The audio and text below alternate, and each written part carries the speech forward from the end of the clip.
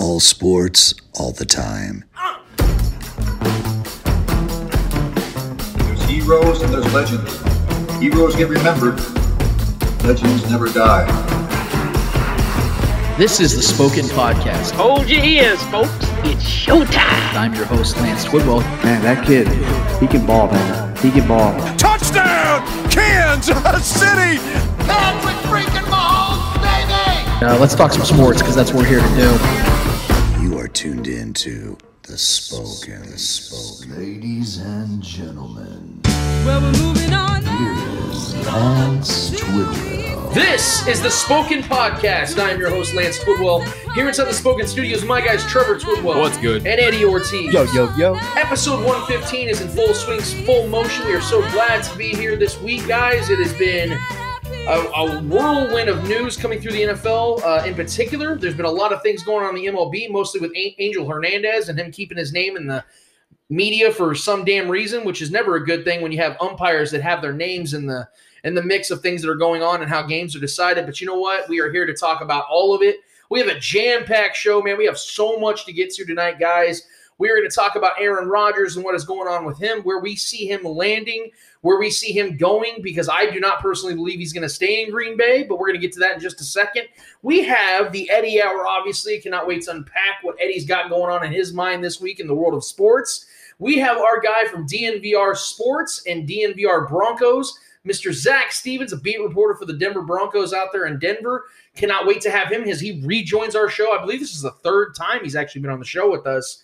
Gonna get his thoughts, man, because it is still a very widely considered or almost borderline assumed in Denver that they're going to land Aaron Rodgers. And I really want to get thoughts from Zach Stevens, who is in the know. His ear is to the ground out there in the Colorado region as to what is going on with that potential. And we're going to have him in here shortly. We got the mailbag from you guys, the weekly listeners, what you guys have for us. We're going to be handing out some L's at the end of the show. But I want to start with something in particular, and it is by far the biggest news story in the world of sports right now, at least in American sports.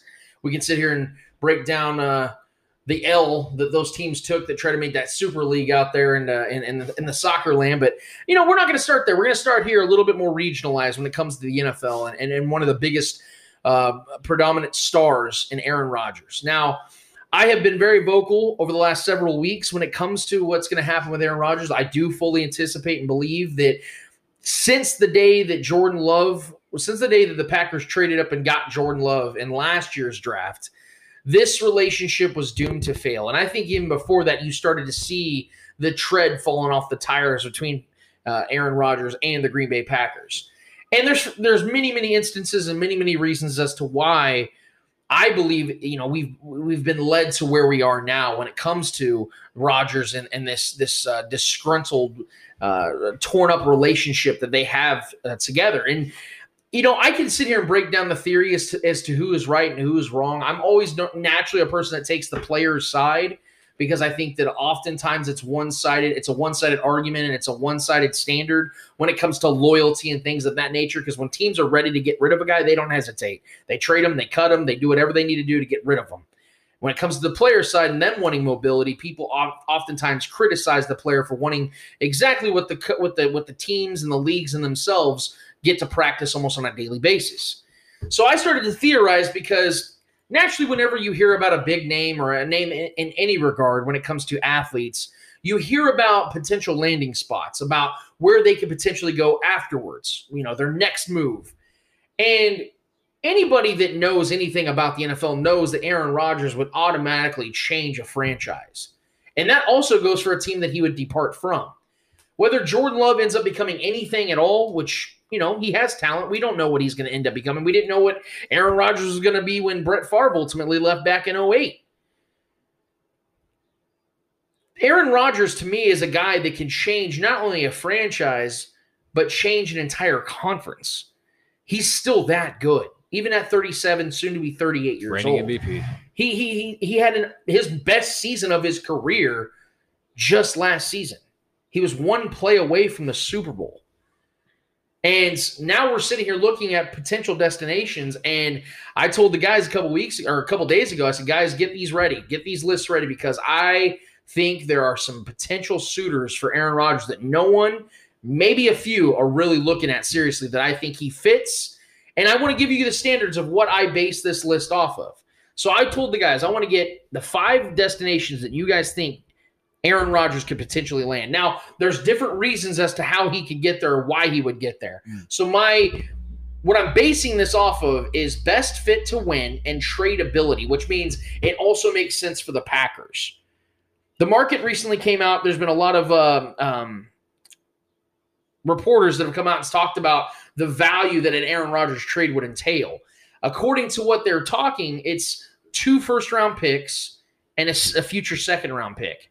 That's not a lot when you consider the value that Aaron Rodgers is and I believe will be for the next at least 2 to 3 years. Mm-hmm. So let me start with Eddie here.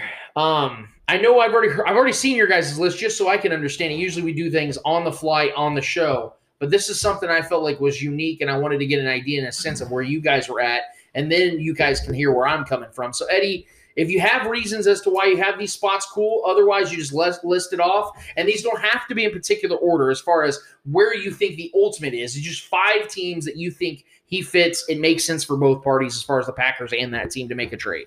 All right.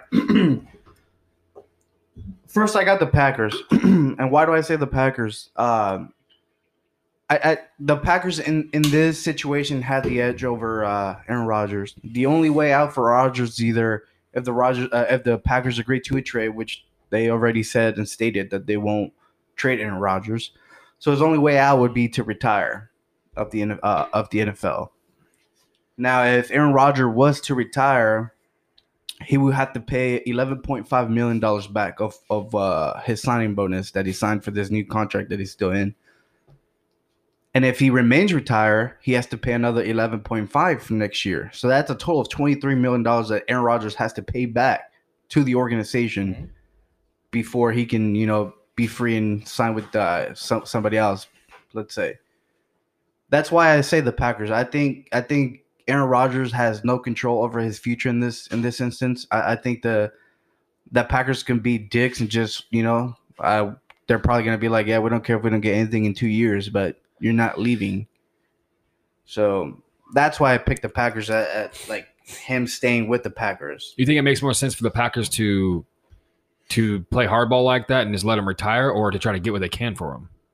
I think it makes more sense for them to try to trade him instead of just letting him retire. Then they're without him. And I think they could just, for me, I think they could just not worry about the money too much, because him paying $11 million just to retire doesn't help them very much. They'd rather get some players and some picks.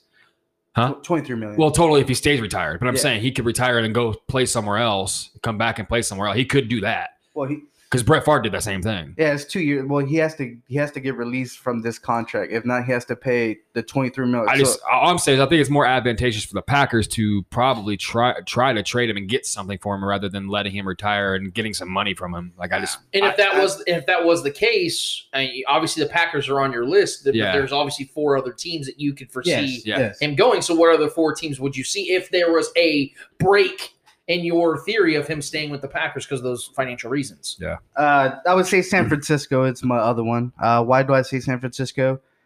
Because they have the assets they can trade for him.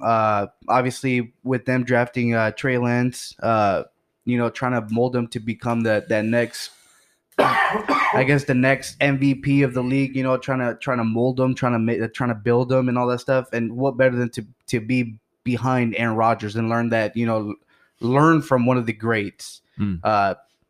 That's only going to make you even better if you actually pay attention, you actually do what you're told and stuff like that. So that could benefit the 49ers in many ways, because they're in win-ready mode right now. With this roster, they're a quarterback away from contending for the Super Bowl. They have the roster. So that's why I say the San Francisco 49ers are another great fit for him. And then I got Miami as another destination for Aaron Rodgers. Why I say Miami? Because, like I said, they have the assets also to be able to trade for Aaron Rodgers, and they're also in that win now mentality. They have one of the best defenses in the league, and if they can build from what they did last year, this team can be a Super Bowl contending team next season just by adding Aaron Rodgers. Next, I have Washington football team. We saw what they did last year with a broken quarterback and a quarterback from the the Rocks League, the XFL. Tyler Heineke. We saw what the Washington football team they brought it to the Bucks. You know, they were pretty close to taking the Bucks down. So them adding Aaron Rodgers, that experience, that veteran presence, it's only going to lift that team because of what they did last year. They made it to the playoffs. Yeah, shitty conference, shitty division, but that's a big boost. You know, having that MVP quarterback, having, you know, coming out of his one of his greatest seasons and going straight to a team that can potentially contend with a good quarterback for a deep run in the playoffs. I don't think they'll be Super Bowl worthy, but they'll be a deep playoff team. And then lastly, I have Denver. Why do I have Denver? It's just that beautiful Cinderella story, I think, attached with Peyton Manning, what Peyton Manning kind of did a few years back, going from Indianapolis to Denver. Obviously, they always seem to have a great defense, and this offense is only getting better. Yeah, there's little holes here and there in that offense, but with Aaron Rodgers' presence, this can be a deadly team that can contend. And in the AFC West, obviously Patrick Mahomes and Justin Herbert are still in this division, but I think the Broncos could sneak there and make it to the playoffs and do a deep push. Yeah, I mean, my list is pretty similar. I'll just piggyback off your last one with Denver. I'll just go that one first. Denver's on my list for the obvious reasons. There's been the most rumblings around Denver as far as the ties to Aaron Rodgers. And I think that front office has been aggressive with getting retread quarterbacks, bringing guys in. And them bringing in Teddy Bridgewater is just a filler guy too, I think, just to compete. I don't think he's their guy. I don't think they wanted to go get him for, to beat the guy. But I think he's just competition for Drew Lock. But if they went and got Aaron Rodgers, they wouldn't surprise anyone, I don't think, because this is what they did. They did it with Peyton Manning, like you said. I think it'd be a good spot for him they would be a good team. They already have a good roster. They have a lot of young offensive weapons and a fairly good defense. I think could be top 10 going in next year. I believe in that defense. I think they have a lot of good, Bradley Chubbs and those guys. I think they have a good young core over there.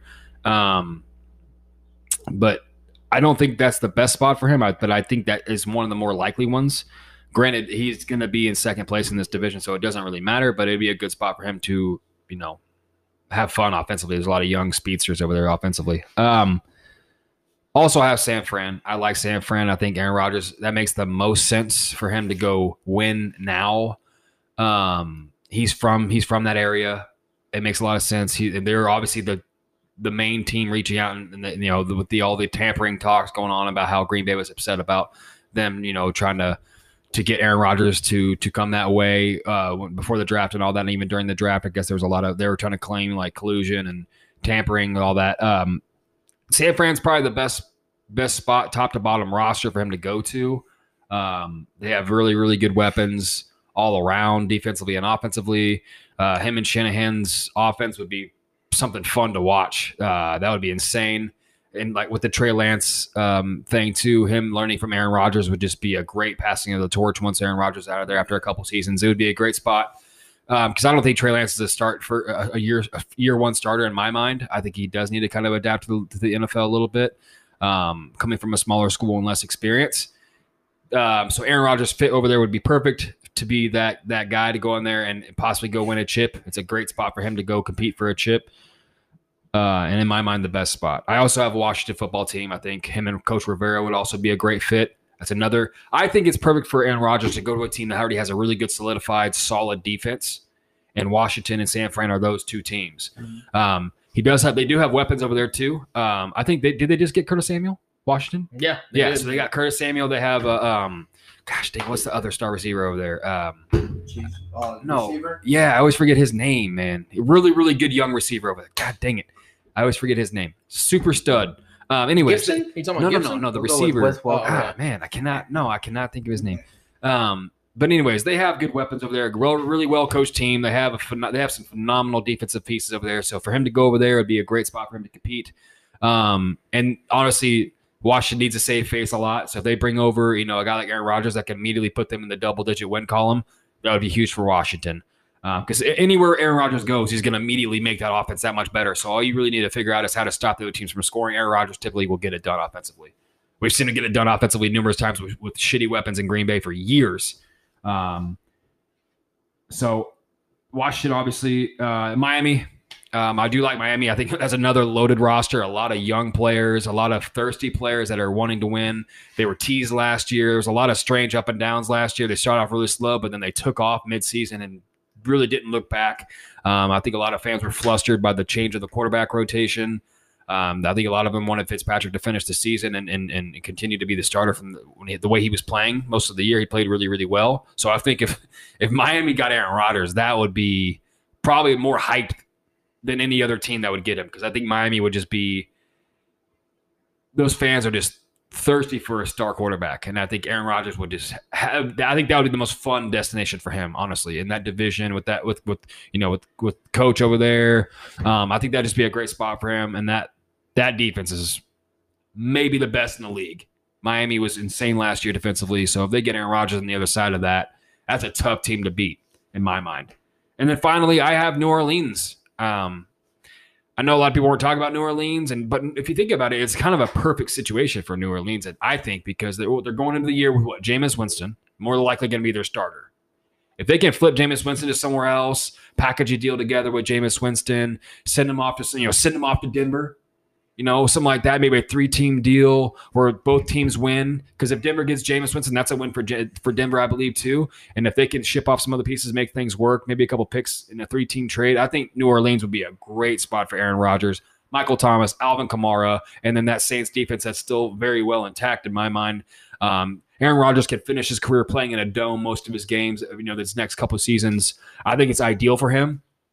I don't think anybody's really talking about it. It's probably not going to happen, but I think for him to go win somewhere, I think that's his best spot to go win. You just don't have the cap for him. That's but I'm saying they could make that work with some. They don't necessarily need that though. I know he's worth money right now, but Green Bay would still be having to pay him if he's in the league, still having to pay some of that contract. Actually, the majority of it. So I'm just thinking the dome, the Superdome for Aaron Rodgers to go, instead of playing in these cold ass games every year, these rainy, wet games out there in Wisconsin, him to have a change of scenery in a dome for half of the season, half his games. I think that's an ideal spot for Aaron Rodgers to go. You think the Colts are saying, fuck? Oh, man. Well, I think Carson Wentz is going to have a solid year in my mind. But, yeah, the Colts will be an incredible spot. But they've already made their move. Aaron Rodgers and the Colts, dude. That would be, that would be fun. So when I got those lists from you guys, I actually agreed with a couple of them because of the fact that I think that, yes, in a fit aspect, it does make a lot of sense. The idea of Aaron Rodgers pairing up with Sean Payton would be incredible. Michael Thomas, Al Kamara, Aaron Rodgers. Jesus Christ. Be stupid awesome. My list is going to be really different than your guys's, though, and I'm going to give reasons as to why. So again, these are not like in order. There are some fits I like better and some that make more sense than others. But these are the teams that I came up with. Off the top, a team that I think would make a lot of sense for everybody is the New York Giants. A young, talented roster led by a gritty head coach that looks to have the attention and respect of his team. The Giants are a team that could legitimately be a quarterback away from not only winning a very winnable NFC East, but also legitimately contending for the NFC. Rodgers would be everything that the Giants would need to get over the hump while also providing Rodgers with a legacy-building type of winning. And to me, Rodgers wants to be on the West Coast, or at least we've heard this. He wants to be back home. And that's not exactly the same direction when you're talking about New York. But as a competitor along with a superstar on and off the field, New York is one of the meccas of being a superstar. So I think that that would be one of the few exceptions for Aaron Rodgers if he doesn't get to go to the West Coast, going to the far end of the East Coast and being in the number one market in all of America seems pretty ideal for him. And it's hard to it's hard to beat New York in a destination for both football and, like I said, on the off-field side of things. And if we're being honest here, man, there are a few rosters as a whole in the NFC side that he could win immediately with. They're a make-ready type of team. And again, Joe Judge having the attention, the respect of his team with Saquon Barkley coming back and with them adding depth to the offensive side, with already having a top 5 to 10 defense, And again, that division, that makes so much sense to me. Evan Ingram. Yeah, you can package Daniel Jones to the Packers, and he can have a competition with him and Jordan Love to see who your future quarterback's going to be. You can hand off a ton of picks. Well, really, and too, just to push back on that, not push back on it, but kind of just piggyback off of what you're saying already. Green Bay is going to be the one trading Aaron Rodgers. It's not like Aaron Rodgers is out here just choosing where he wants to go. And he has no trade clause. Right. I mean, he doesn't have a no trade clause. Right. So he doesn't really have a say in where he goes. Yeah. So New York, I mean, I don't think the Packers are going to want to send Aaron Rodgers somewhere where he's going to go win and stick it to him. But here's the thing. If he goes to the Saints, it's the same thing that would happen. I know. That's why my list was a little unrealistic with the Saints. I don't think it's going to happen, but I'm just thinking I based my list basically off where I think he would win. Because Aaron Rodgers ideally would want to go to an experienced coach like a Sean Payton or a Ron Rivera. I don't think he would want to go to a Joe Judge. I don't think he'd want to go to a bunch of young, unexperienced. Joe Judge. Well, I mean, the Giants roster is a bunch of young, unexperienced guys. I think Aaron Rodgers would rather go to a Saints or another team with a bunch of experienced coaches and players. But the Giants would be fun. It'd be entertaining. Now, I think that the Packers are, in a realistic sense, are going to want to move him to the AFC side of things. Where you're getting him as far away from you as possible. When you totally the Packers' relinquish, choice here. the possibility of facing it at worst in the Super Bowl. Right. They lose Aaron Rodgers. They're not going to the Super Bowl anytime soon. That's where the Browns fall on my list. I like it. Okay, man. I almost put them on mine. Yeah, they just picked up Baker Mayfield's fifth-year option, right? And I'm reading. I read all week long. I read Dog Pound Daily, all their writers, all their beat writers in Cleveland. They're literally trying to convince themselves that keeping Baker Mayfield would be the better option. I like Baker. I like Baker too. You're talking about going from a top 15 quarterback to a top 3 at worst quarterback. Yeah. Still very much playing at his best. There's no question that you obviously would take that trade if you're the Browns. I mean, we're kidding ourselves here if you're actually trying to combat that. I mean, they're looking at age. Well, it's John Dorsey too, man. Again, with where we're at now, with medical advancements, technology, things like that, you're seeing quarterbacks playing further into their careers at a higher rates. You're seeing a lot more guys playing into their late 30s, where it's almost assumed at this point. Like Matt Ryan, they're saying he's on the decline. The dude just threw for 4,600 yards. Yeah. I mean, and he's 35, 36 years old. He's got another 3 or 4 years left in him. So my point in this is that, yes, Baker is about 11 years younger than Aaron Rodgers, but are you really going to tell me right now over the next 3 years you would take Baker Mayfield over Aaron Rodgers if you were starting a team? Absolutely not. And again, in regards to Baker, because that's the centerpiece of this type of trade, the Packers would, of all the quarterbacks that you could potentially trade to the Packers, Baker would be one of the best that they could probably get out of a trade. Yeah. So you're talking about you have 2 to 3 years left of control on Baker Mayfield. He wouldn't even be in his 30s when you have to give him an extension yet. Defense, man. Yeah, and then they have a talented roster on both sides, along with 8 picks in the 2022 draft. They could fuck around with all those picks if they really wanted to, if they had to get that serious. And the Packers could get a proven Baker Mayfield plus an additional piece and a number of draft picks in return while shipping Rodgers to the AFC, which, again, is ideal. The reason this makes so much sense for Rodgers is the fact that the AFC North is also very winnable. We're talking about the AFC East, NFC East. I know the Ravens are going to be a good team. We have no idea what the Steelers are going to be. The Bengals are still at least a year away. It is primed and ready to go for the Browns. And if you give them an elite quarterback, I would almost guarantee they win that division. I'm just thinking Aaron Rodgers and OBJ together. That's what I'm saying. It's scary as fuck to think because the Browns are already getting love with Baker. You add Aaron Rodgers to that equation. How is OBJ coming back though? Is he going to come back? He's still under contract. No, but I'm saying, is he going to come back being the same player he was before the injury, or no? I mean, that's up for debate. We can talk about that. I'm saying that you do pair a healthy OBJ just in an ideal world. You pair him up with one of the greatest quarterbacks to ever live, still playing at the top of his game.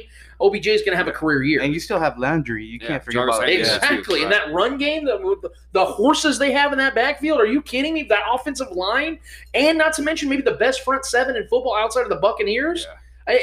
That's a Super Bowl team. That they would legitimately give the Chiefs a run for their money if they got Aaron Rodgers. They gave us a fight with Baker this past. If I'm the Browns, I stay with Baker though. Now the next team I have is in the NFC as well, and it was on both of your guys' lists, and I think this might be the fit of all fits, the most realistic of all fits, if we're being honest here. And it is the Washington Football Team. This has been a team, and also I was told a little. I was given something off the grapevine this week that the Washington Football Team have been the most aggressive team in the Aaron Rodgers sweepstakes over your guys' Denver Broncos. The Washington Football Team have been offering the Packers now for 3 to 4 weeks now multiple first-round picks. So This, to me, might be the dark horse that no one's really given a lot of attention to. Terry McLaurin. Terry McLaurin, the wide receiver you're talking about. That kid is a stud, absolute stud. bro. And like I said, you've got Curtis Samuel. He reminds me a lot of OBJ, young OBJ. And if we've seen Aaron Rodgers play this well with just Devontae Adams, you give him two, young studs like they do in Washington with Ron Rivera. Yeah, man. I'm going to say it, guys. I think Washington's going to have the best defense in football this next season. With Chase Young and those guys, I mean, you want to talk about year two, stellar, Chase Young, scary, and again, you talked about coaching, Trevor, which I 100% agree with. He needs a veteran coach. There are, 5 coaches in the league you can definitively say are better than Ron Rivera? Right. Maybe 5? You give Aaron Rodgers that type of coaching, that type of credence and cachet at the coaching level. Defense. And again, you're going to the NFC East. And here's the other thing, guys. Washington can give up all the draft capital they need. They have pieces they can trade away. They can give up the defensive tackle Matt Ioannidis. They can give him up. Well, like I said, what else better way for the Washington with all the drama that's been going on over there the last couple of seasons? Mm-hmm. What other better way for them to save face and to win 12 games this year with Aaron Rodgers? You can also throw in a veteran quarterback that's been a journeyman, like Ryan Fitzpatrick, and say, hey, he can be Jordan Love's backup, or he can start for the Packers for a year and let Jordan Love continue to build. Whatever the case is, whatever Packers would want to do, the Washington football team would give them a hell of a trade, very competitive to anybody else's offer. And again, this makes sense for both sides. And I think, guys, if I was to take a vote right now, which the most likely trade opportunity for Aaron Rodgers and the Packers and another team would be, I think it's Washington. I think this is the most likely. More than Denver? Yes, and I'm going to get to that in a second, guys. My next team, I have 2 left. The Miami Dolphins. I 100%. This one makes so much sense. I mean, you're talking about swinging over the AFC, playing with a talented roster, and the Miami Dolphins can give up a shit ton, and they wouldn't even feel it. They got so much to offer any team right now they want to trade for. The whole Tua Tagovailoa thing, I get it, but I think that the Dolphins have shown that they don't have a lot of confidence in what he's able to do. And with them having a limited roster from a talent perspective on the offensive side, they're going to need to advance their upgrade at quarterback. I don't think they can do any type of run in the playoffs with Tua Tagovailoa as the offense is currently constructed. You add Aaron Rodgers to that offense, you give him a couple Gesicki and these other guys, that team can get to the AFC Championship. That team is that good. And, again, you're talking about a top 10 head coach in Brian Flores. Oh, yeah. And in a division that is also very winnable. The Buffalo Bills are awesome. But if you put Aaron Rodgers on that Dolphins team, I'm picking them to win that division without hesitation. Yep. Picking them to win that division. That is a very likely destination for me. That's probably my number 2. Miami. Yeah, exactly. You're talking about going to warm weather. Aaron Rodgers, yes, he wants to go to the coast on the west side. But if you can go down to... And again, this isn't me trying to be Mr. Hot Take here. I really thought this one through because it makes sense for all parties. And this is my entire approach here, guys. It's not about, well, Aaron Rodgers would love to play with this team, or it's not about that. It's not just about that. Let me put it like that. Because I'm rooting that Aaron lands on a great team, gets an opportunity to contend for titles. I want to see that. I would love to see a Aaron Rodgers versus Patrick Mahomes Super Bowl. But this is a team that's in the AFC. And this is a team that's been knocking on the door for some time now, that has been held back theoretically, and if we're all being honest here, has been held back by their quarterback position. I'm talking about the Baltimore Ravens. I truly believe the Baltimore Ravens, if they had any balls, they make this trade. The Packers would line up for this trade. You're getting Lamar Jackson in a return trade. And Lamar Jackson, guys, we can sit here and talk about how great Lamar is, but let's be honest here. We all know what Lamar Jackson is. He's never going to be Aaron Rodgers, not even at this point. And how many times have we seen this Ravens team, who has been primed and ready to get to an AFC championship, can't even get there because he can't make the throws? They just drafted more offensive weapons. I understand Lamar is only 24 years old. He just turned 24. So from an age perspective, it sounds ridiculous. But you team John Harbaugh with Aaron Rodgers in that division. Again, we're talking about swinging from either the Browns getting Aaron Rodgers and how they would be the prohibitive favorites in the AFC North to the Ravens getting Aaron Rodgers. I understand, guys, that Lamar Jackson is a human highlight reel. He is fun as hell to watch. He makes some of the most athletic plays we've ever seen in the history of football when it comes to a quarterback. But he has his limitations, and I don't think they're changing. I think we've seen the best of Lamar Jackson, and it's not good enough. So if I'm the Ravens, knowing I have 2 years left to control on Lamar Jackson, you have Aaron Rodgers for 3 years left on his contract, this is a perfect trade. I don't think it's perfect for the Packers. I don't think the Packers would want Lamar. I don't think the Packers would want Lamar Jackson. I don't think LaFleur. I don't think he fits LaFleur's system. I get it. They're very conservative. I'm saying from a lessen the blow to your fan base. you're getting a superstar quarterback, Lamar Jackson. In return, Baker Mayfield would be a hell of a trade. You get Lamar Jackson, your fans are like, well, I mean, we could have done worse. Like you're gonna convince your fan base if you get a top 10 quarterback, which Lamar Jackson, without question, it is. You get a top 10 quarterback. You think Baltimore's that much more scary with Aaron Rodgers than Lamar Jackson? Because that team has been winning games a lot of times due to his legs, not because of their offensive weapons. I'm looking at it from the end of the season perspective. Yes, because the defense is not that good. You're going to get 12 wins a year with Lamar Jackson. He's just too fucking good. He's too great of an athlete. When it comes to the playoffs, who would I rather have, Aaron Rodgers or Lamar Jackson? I think the Steelers. Give me Steelers is a better spot, but I mean that's not going to happen either. That's not going to happen. I don't even pencil it in. And so that is the team that no one's talking about. But if I'm the Ravens and Ozzie Newsome has been as ballsy as any GM has ever been, if I was them, I'm like, look, let's just be real here, guys. Let's put all the chips on the table. We know what we got in Lamar Jackson. Can we all, in a consensus, agree that it's good enough to get us to a Super Bowl? He can't even beat Patrick Mahomes in the regular season. He is 0-3, and they've gotten mollywopped in 2 of them. The Chiefs have absolutely owned him in 2 of those games. Huh? I said most can't beat Patrick Mahomes in the postseason. My point, though, is if you have John Harbaugh, who's been there now, 15, 16 years as their head coach. This is, I think, his 15th season.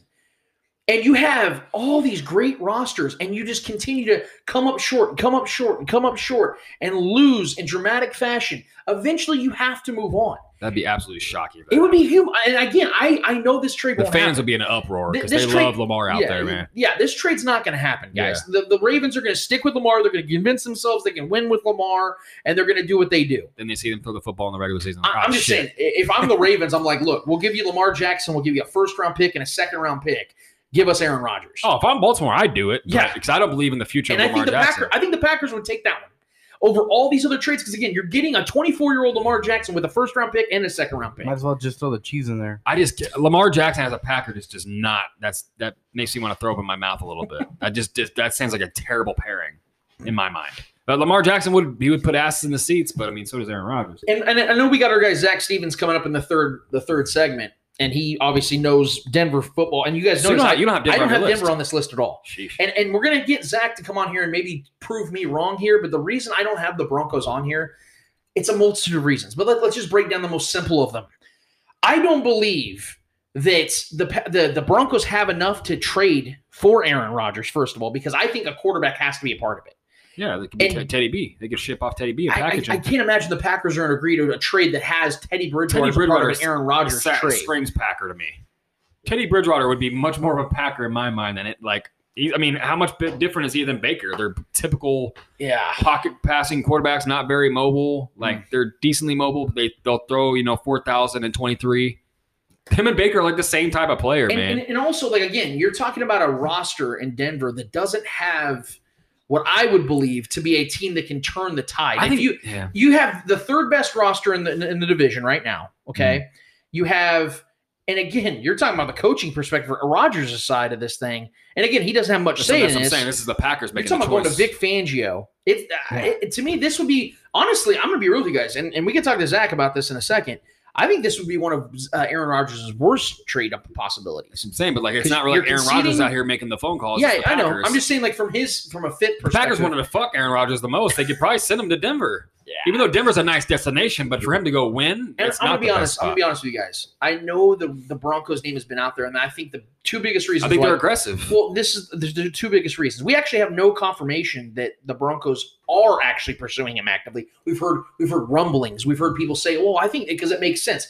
Here's the two reasons why. We know they want to battle at quarterback. They want to find a guy. Sure. Yeah. And I'm not even saying the Broncos aren't going after him. For more than likely, they are. I'm saying the two biggest reasons why. They passed up on Justin Fields in the draft, and everyone's just saying, "Oh, they passed up on a quarterback, so therefore they want Aaron Rodgers." Right. And the second one, because of Peyton Manning. 9 years ago, they went and signed Peyton Manning when he was cut by the Colts, and they went and got him. So everyone just assumes, so the Broncos are just going to go get the next great quarterback. That's not always the case, man. That's not how this usually works. But with John Elway's track record, that's why it would make sense if John Elway went after him. But here's the thing: John Elway's no longer making the decisions. Yeah, that's true. Peyton, the guy, ironically, the GM name's Peyton. I still think he's pulling a lot of strings. And again, if anything we've heard from reporters, and again, Zach Stevens is going to be on here in a second.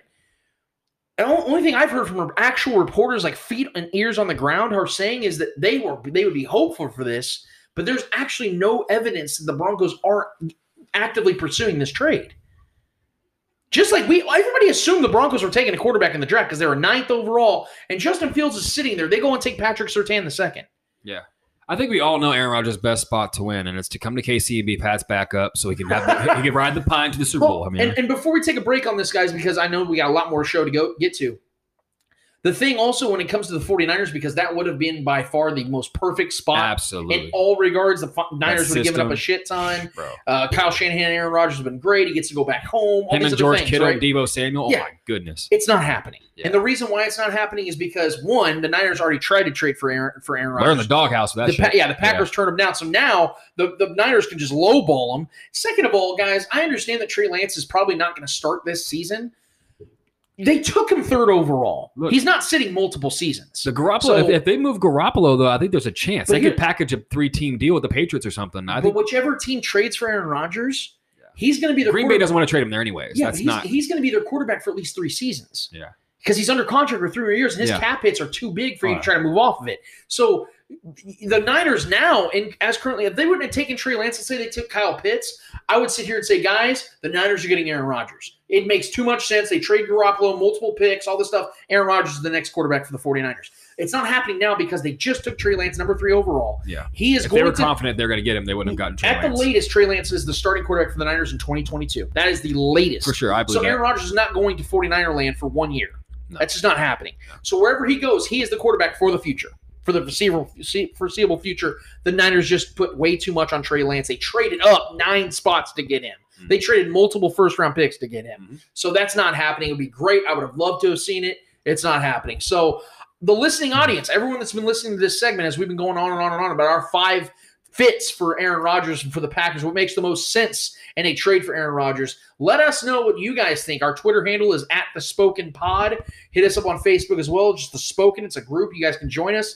And let us know who you think is the most likely destinations for quarterback Aaron Rodgers for the 2021 season. I'm excited. Regardless of where he goes, man, I'm just ready to see it happen. Yeah. And I understand Eddie had the Packers still on his list. I think that relation, because I don't know if you guys have been hearing the recovery pieces that James Jones and A.J. Hawk and all his former teammates are putting out there. They're all trying to go out there and save face because, all the reports have been coming out. Oh, no, Aaron, they can fix this relationship. They can fix this. It's all – this is Brett all Favre even came out and smashed all that. Brett Favre's coming out about it.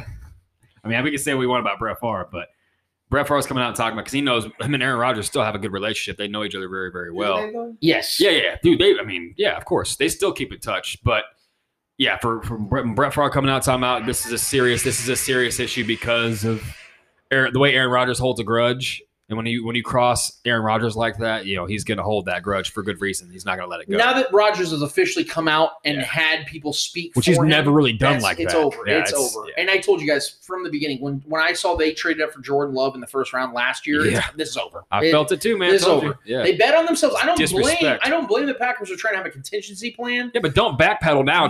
We want Aaron here. Oh, he's our quarterback. No, he's not. Yeah. But I will tell you guys a little angle on this theoretically. The reason why I think the Packers are holding tight to this whole stance, it isn't because they truly believe Aaron Rodgers is their quarterback.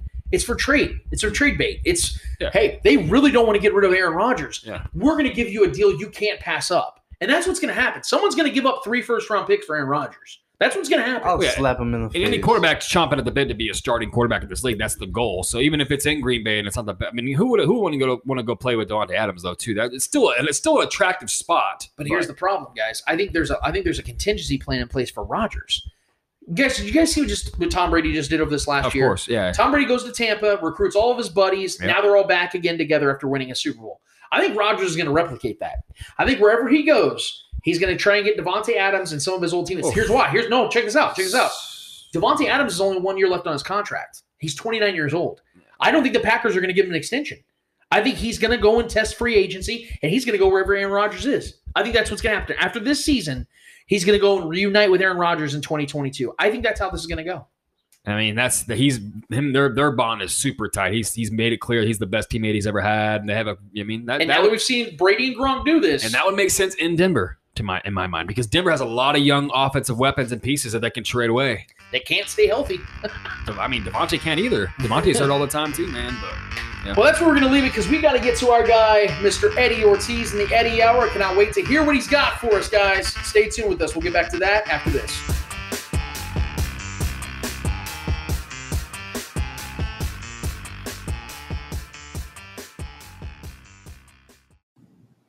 Commandeer is Kansas City's alternative apparel brand. They make unique Kansas City-themed apparel and accessories with an emphasis on counterculture. They're nominated for 2 Best of KC 2019 awards in the Pitch magazine and have plenty of designs for both sports fans and anyone else. Find them online at commandeerbrand.com or follow them at Commandeer on Instagram, Facebook, and Twitter. Soft shirts designed with an edge.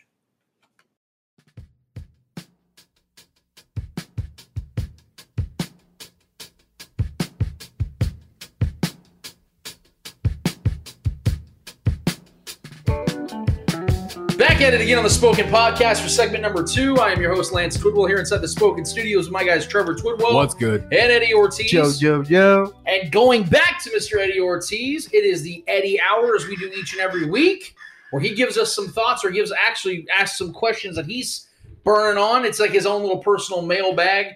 And Trevor and I try to give him our honest responses. So, Eddie, what is in the Eddie Hour this week, my man? All right, man. This question I had not written it down. It's something that, gone off of Twitter today and stuff like that. Kind of like, you know what? I'm going to ask this question. What are your thoughts about the whole drama that's carrying that Canelo Alvarez versus Billy Saunders fight leading to tomorrow? Like that whole Billy Saunders' dad coming out saying that the fight's canceled because Canelo does not want a bigger ring, even though they're fighting in the Cowboy Stadium, and all this shit. And then Billy Saunders pretty much saying that, Canelo Alvarez likes that Mexican meat because I don't know if you guys know, but he tested positive for steroids, I believe 3 years ago, which he was suspended from boxing for like 6 months, I think it was. So all that drama has been building up for the fight tomorrow, and both Canelo and Billy Saunders were pretty much aggressive, saying they're going to get that knockout. One's undefeated, one's not. We'll see what happens tomorrow. I wanted to get your reaction on that. I mean, as far as the out of the ring stuff is concerned, I usually don't pay attention to that too much because I feel a lot of the time that's to help pay-per-view sales. I feel like a lot of the stuff is not scripted but suggested. The Billy Saunders, I feel like his dad probably just needs to stay in his own lane and let these guys do the talking because no one really cares about Mr. Saunders, if we're being honest here. I didn't even know that he has been saying stuff until you mentioned it. But as far as the reaction of the not being big enough and things like that, you want to talk about big enough, this is by far the biggest and probably will ever be the biggest fight that Billy Saunders ever fights. Unless he knocks Canelo out and makes himself a self-proclaimed legend, this is going to be the apex of his career. So maybe we should just focus on being grateful for the opportunity you got, as opposed to sitting here and trying to make it bigger than what it is, which is it already is big. It's the ring. I know what I understand that. The complaints they're making, though, to me, I don't care about. Because if Billy Saunders is worth his weight and is worth this fight, those aren't things I feel like you should be focusing on. I don't feel like that's all that important at the end of the day. I feel it's the matchup. If you're a true competitor, if you're a true fighter, you'll fight in the back alley. You won't worry about the fucking size of the ring. I mean, how many people honestly argue about that shit? So that is the ring smaller than the average size? So they're doing 20 foot, but they want a bigger ring because it's a Cowboy Stadium, so they want a 22 foot. So, I mean, it's still a level playing ground, though. Like, what is it? They're both fighting the same size. Does that give Canelo some kind of advantage? That's what the dad was trying to say, that it makes it smaller to where Canelo has a look. I wonder if Canelo's worried about the size of the water bottles they'll have for them when they're in their corners. I mean, it's like playing on a 90-yard football field, but both teams are playing on the same field. It's not like any team gets an advantage. What advantage does this give either of them? I just want to know if there's some kind of advantage that gives Canelo. This sounds like a built-in excuse because if Canelo goes in there and pieces this motherfucker Canelo up, is going to knock this dude out. He's going to beat him. Canelo will win this fight. I'm calling a knockout. Canelo will win this. I don't know if it's going to be a knockout. I think he's going to just win by decision. I think it's going to be just unanimous. I got Saunders, bro. We can put some money on this shit. This is such a lopsided fight in my mind. Saunders has no chance. This to me sounds like a built-in excuse. It's Cinco de Mayo weekend, bro. Canelo's gonna go fucking ape shit on this guy. I'm telling you right now. So in regards to your original question, like my thoughts on it to me is the most irrelevant aspect of this entire matchup.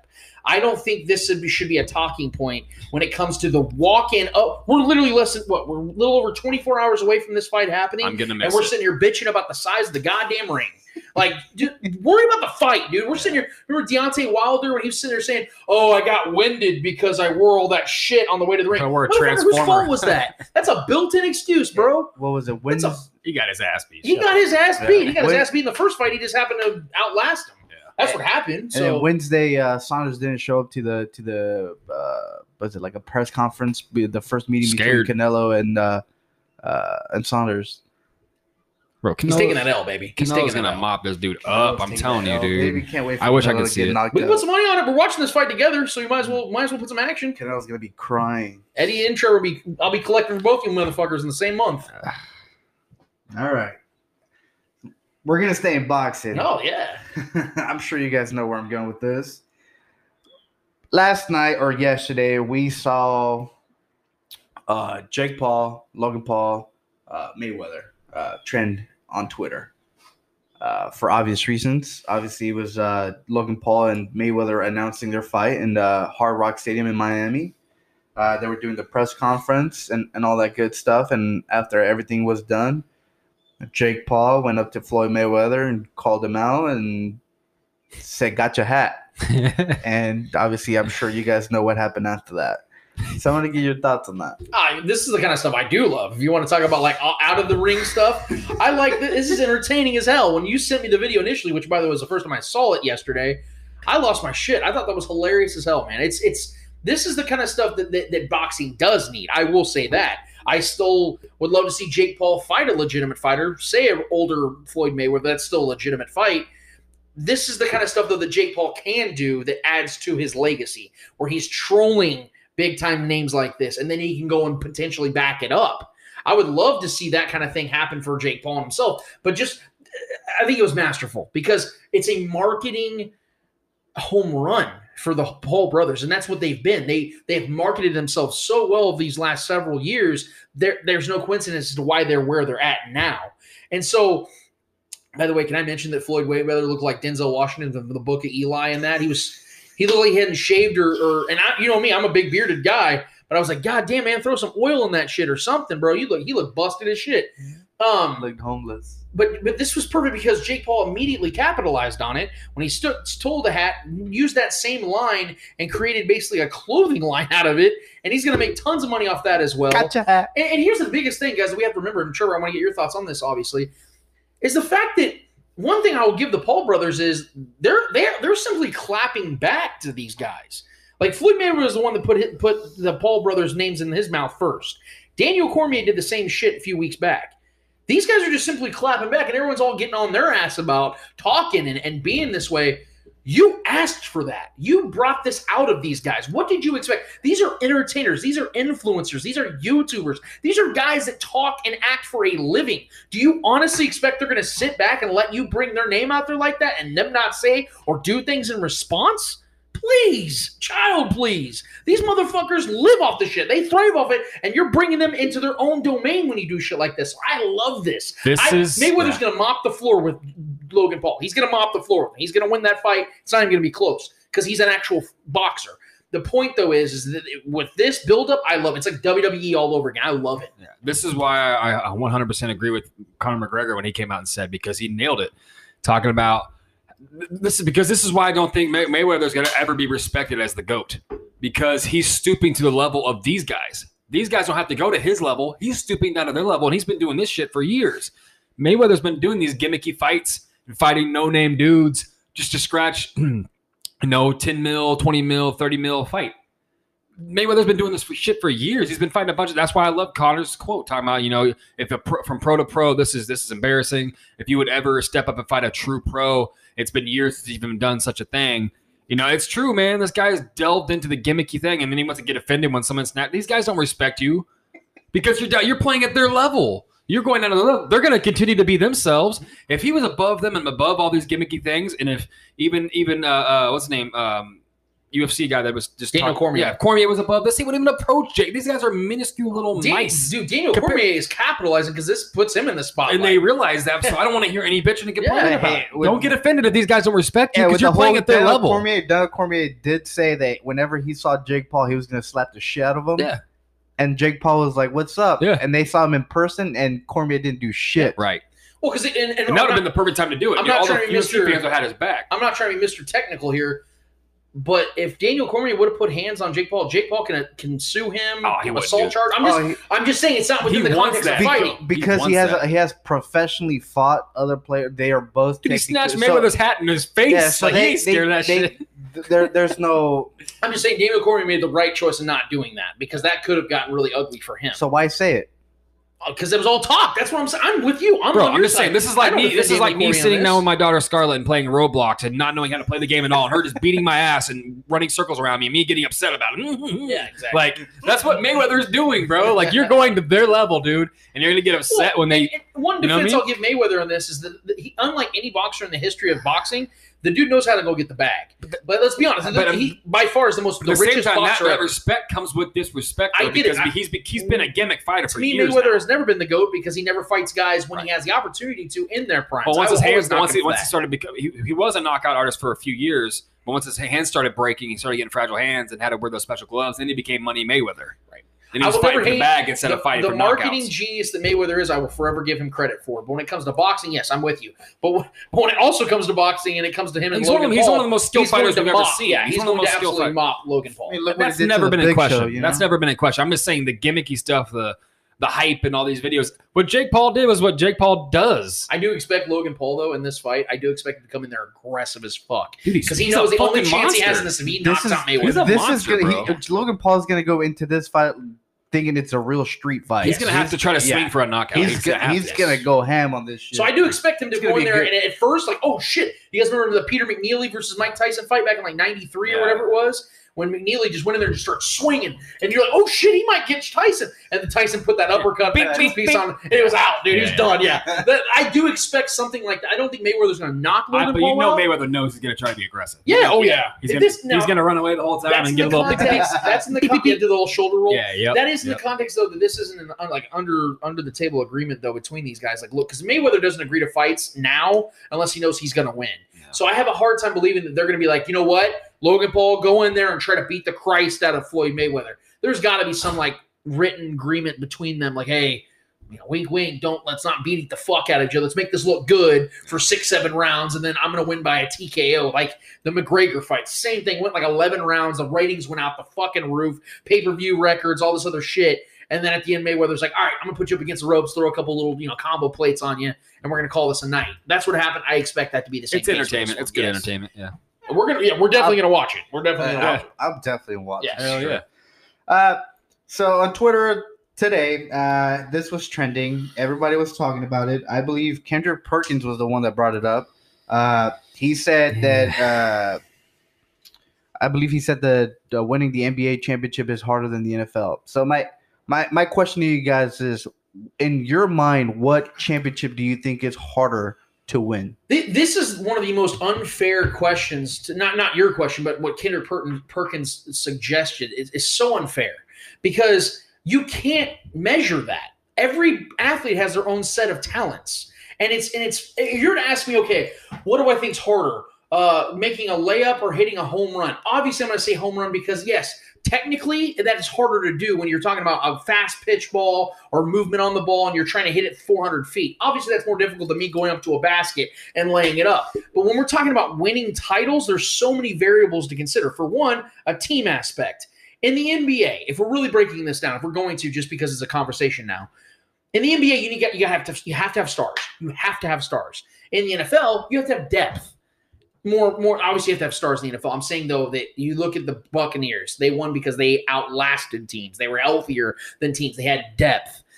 The NBA, you got to have LeBron James, you got to have Steph Curry's and stuff like that. So it's so different, not just from the fact they're two completely different sports, but the way that you have to build teams in order to win said championships. So Kendrick Perkins, to me, obviously being an NBA guy himself is going to be biased to the side of the NBA and saying it's harder to win in this regard because he's never played in the NFL. He doesn't know what it requires to win in the NFL. If we're being honest here, and I'm an NBA and NFL fan avidly, there's no question it takes more on your body to play in the NFL and to succeed at the NFL level than it does in the NBA if we're just going from a physicality standpoint. So his stance, and I have to read his comments. I'm going to have to go back and read all of it because I didn't hear everything he said. I heard a highlight clip that they like to sensationalize. Yeah.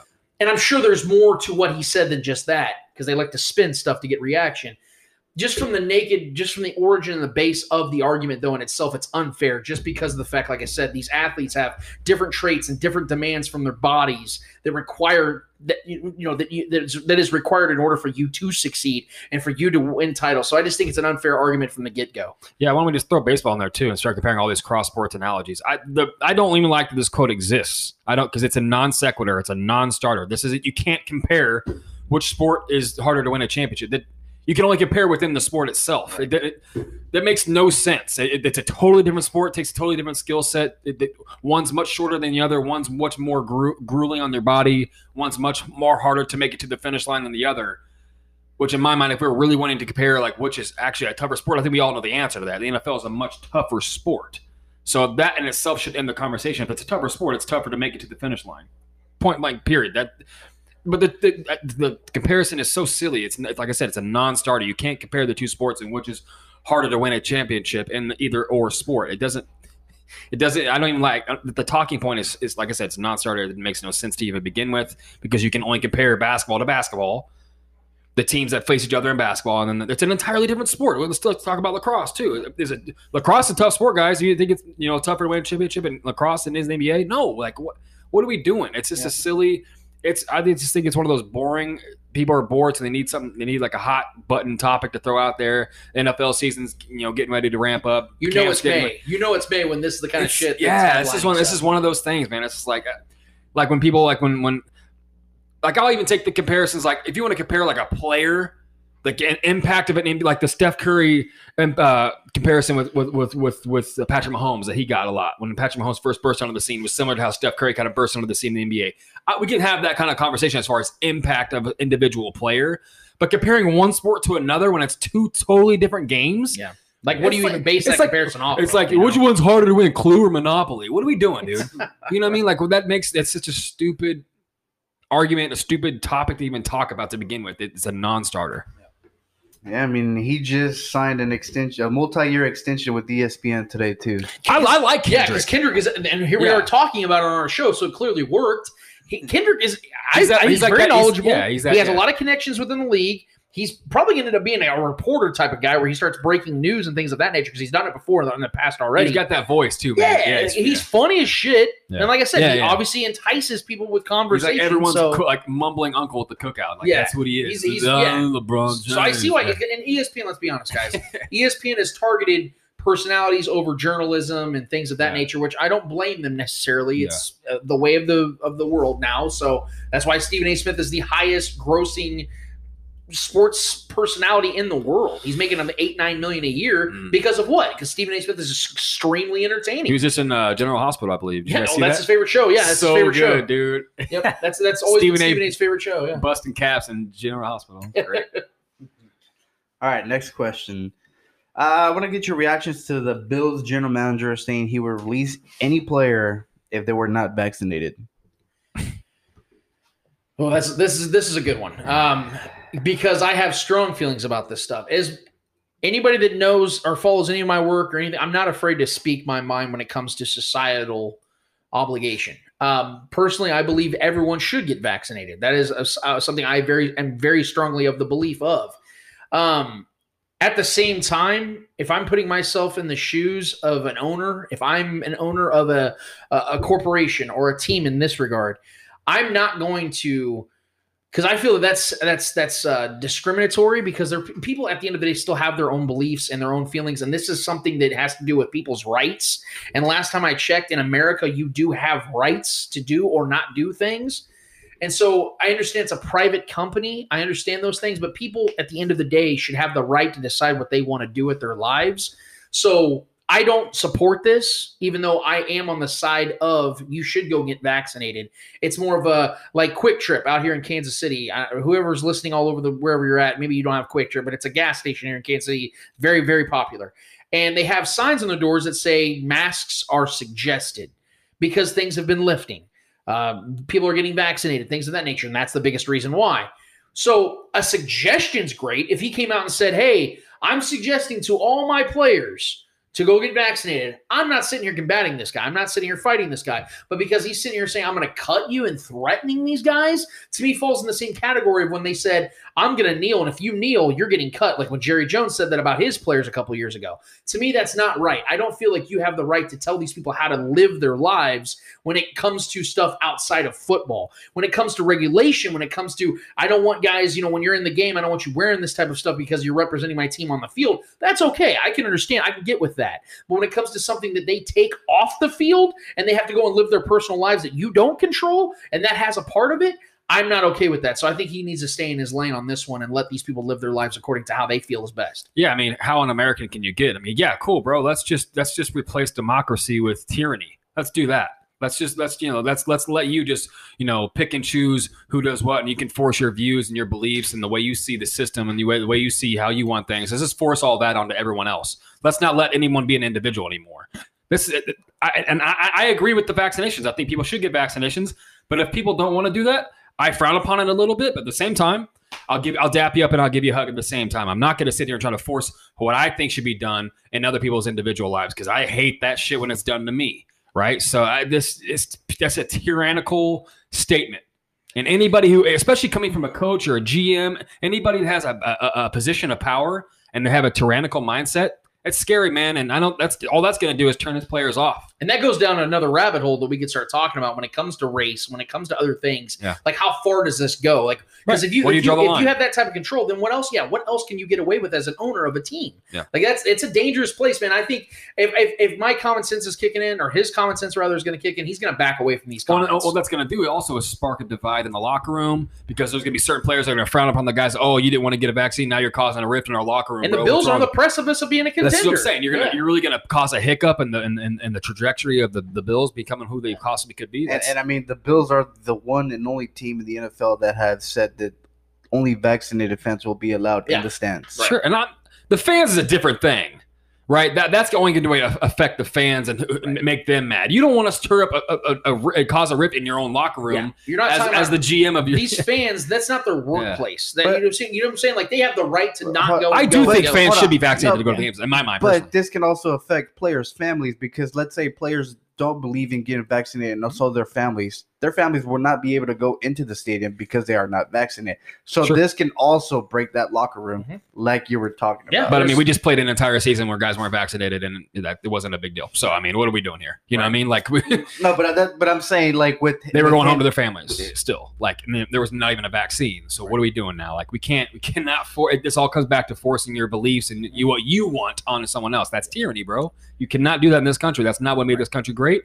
And it's not going to – that's a backwards mindset. If he was to come out and say, you have to wear masks or I'm cutting you when you're in my facility. Okay, cool. Yeah. Like, you're in the facility at that time, you have to wear a mask. Cool. I don't give a shit about that. But when you leave, you obviously take your mask off, do whatever the fuck you want to do. I mean, encourage what you want altogether, but you cannot suggest you cannot make a statement and say this or that. You can't do that, man. I mean, you can. In certain regards, like, I don't want you coming here. Don't come to my facility and shoot up heroin. Okay, that sounds like a fair deal. You know what I mean? Unless you're in Oregon. Yeah, I mean, it's all free out there. Yeah, for sure. All right, man. Next question. 2 more questions for you guys. So DK Metcalf has mentioned and has mentioned before that he is going to try out for the Tokyo Olympics this summer for the 100-yard dash. Yeah. I believe he's doing he's trying to get into the races to qualify into the Olympics. Obviously, this has been met with so much skepticism. Some saying he will get destroyed in the 100 yards by professional sprinters. I'm going to get your thoughts on that. Yeah, they're right. There's a different level of speed when it comes to being – like, he's fast. DK is fast as shit. Yeah. But there's a different level of speed when you're talking about him as opposed to a Usain Bolt type. You put those guys lined up against each other, Usain's going to dust them. That's what's going to happen here. And I love it. I love that DK is doing this. I think it's great. I think it's cool to see guys, spread their wings a little bit and broaden the horizons and try new things and not regret that, hey, I could have tried that out years ago. Tyreek Hill's even suggested it in the past. I mean, I love it. It's entertainment. It's cool. It's fun. He can go against legit sprinters and see how he fares. I'm rooting for him. But yeah, if I'm a betting man, I'm picking the professional, distance runners or short sprint runners, whatever you want to call them. Yeah, I'm going to pick them over DK because that's not his profession. Yeah, it's a fun thought, but I think it's a bad idea for him personally. And I think it's if I'm his coach and Pete Carroll and look, these are things that people train their whole lives for. There's a certain muscle memory that goes into that, and his muscle memory is football, right? So if you go into this new training for this new type of running, this new type of strategy. And he tweaks something, or or he twists his ankle on the track, or something. His body's not really used to. I know he ran track before, but his muscle memory is built for football, right? And built to stop and go and run routes. And this is not. He's too big. I'm just saying, if he goes out there and gets hurt, that's a bad look. That's bad for him going back into his locker room. Say he misses a season, he tears his ACL on the track or something. I mean, that would be horrible. I just think I think you need to stick to what you're doing I'm not trying to tell him what to do, but I'm saying, like, my personal opinion, I think it's best for him just to stick and train for football in the offseason, get prepared for this next season. They have a lot to prove still. He has a lot to prove as a player still. Russell Wilson can't risk losing his number one receiver, right? So, I mean, I think it's a fun thought. It'd be fun to see it, but I do think he would get burned. Oh, if he gets injured, Russell Wilson's like, yeah, get me the fuck out of Seattle. That's what I'm saying, official. dude. This can't be here. Not the time for a Seattle player to get hurt. I got sprinting wannabes for the receivers. Get me out of this place. Get me out of here. Is that risk really worth the reward for him? I don't think so. And last question. So the Monarchs announced today that they will allow 100% capacity. Obviously, they're going to have a section dedicated to social distancing if people still wish to social distance, but everywhere else on the stadium will be at full capacity. And now we've seen more and more stadiums coming in and allowing up to 50% capacity in baseball games and hockey games. Is this great news for the NFL and for sports in general? Oh, absolutely. It's great. Yes. Things are starting to get back to normal. I know we still have our caution, and anybody out there that feels, hey, I need a social distance, or hey, I don't feel comfortable going to a game right now, I respect that 100%. Live your life how the hell you want to. I mean, we're pretty consistent with that anthem right now in this segment. But I do love it because of the fact that we are now getting to a place where we can get back to normal just from a health perspective. I mean, hundreds of millions of people have gotten vaccinated. So it's now to a place where we can comfortably be in public and not feel a threat of I could potentially die from a horrific virus because I'm protected by myself and the people around me. There are a lot of responsible Americans out there that have done this. So, yes, as a Monarchs fan myself who lives a stone's throw away from that stadium, I love this. I love the fact that I can experience games again in person. So, yeah, as a fan, I absolutely love it, and I love that the Monarchs and other teams I imagine will follow suit are being conscientious of those people that still feel that way, and I respect it altogether. So, altogether, I think it's a great thing, and I can't really draw any negatives from it as long as it goes the way we see, it potentially going. Yeah, I mean, all of this as a collective is not only good for sports, this is good for this country, man. The psyche of our people, the mental health of our people. Yeah, getting people back because we're a community type animal, man. We're a pack animal, right? So just getting people together with people again is just going to be so refreshing and just good for everyone's spirits. And then getting people together with people at a sports game or at something that involves sports, it's just everyone knows going to either a concert or a sporting event is the two of the greatest things you can do as a group of people, right? So this is only good for the country as a whole, as our people as a whole. I mean, the athletes, I'm sure, are loving having the roaring fans back in the stadiums and the arenas. So, yeah. And how about them called the Monarchs now? I love that. Yeah. Nice little homage, bro. Paying homage to the Monarchs of the old days, man. Yeah. I love it. So I'm stoked. Yeah. Me, myself, as an individual myself right now, I cannot wait to go to a Chiefs game. I cannot wait to get out there and, experience sports again live, man. Great Eddie Hour. I appreciate all those questions, Eddie. I saw that he dodged the Schefter question. That's okay, Eddie. We can talk about that another time. I had it on here. We're just running out of time. Maybe it'll be in the mailbag. Who knows? But speaking of that, we actually need to get to our guy Zach Stevens from DNVR Sports and DNVR Broncos. We got some questions, man. We're hearing some rumblings about Aaron Rodgers can potentially be going to Denver. We got to get some thoughts from somebody who's in the know. We're going to get to Zach Stevens right now. We'll get back to that after this. We are widening the corridors and adding more lanes. We are building a religion, a limited edition. We are now accepting callers for these pendant keychains. Midcoast Modern is a Kansas City focus on modern, handmade, and small brands. A resource for design-centric home goods, apparel, jewelry, artwork, and limited edition gifts. We support makers, artists from the Midcoast, and bring in goods from makers, artists around the U.S. to offer a unique selection.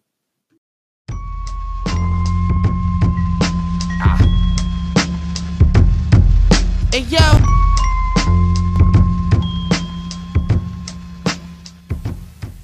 Back at it again on the Spoken Podcast for segment number 3. I am your host, Lance Twidwell, here inside the Spoken Studios with my guys, Trevor Twidwell. What's good? Eddie Ortiz. Yo. And we are so privileged, so honored to have a guy that I consider very confidently a great friend of the show. He's been on the show multiple times now, and we're just like, you know what? Let's bring him back on, man, because this guy's got the knowledge. It's a relevant topic. Let's make this stuff happen again. Our guy from DNVR Sports and DNVR Broncos, beat writer for the Broncos, Mr. Zach Stevens is in the house. How we doing tonight, Zach?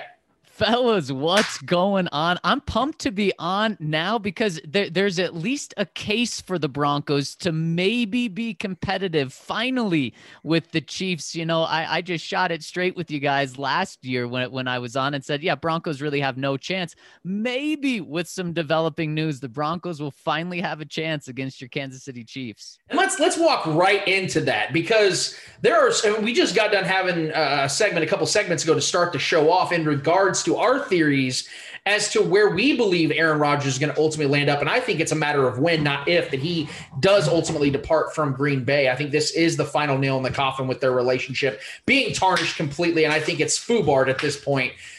And the Broncos have been the team that everybody at the national, media side of things has really been speculating. We've even seen Mark Schlereth go out there and talk about it. I want to get your thoughts on this, though. How realistic do you believe a trade for Aaron Rodgers is going to happen for the Broncos this offseason?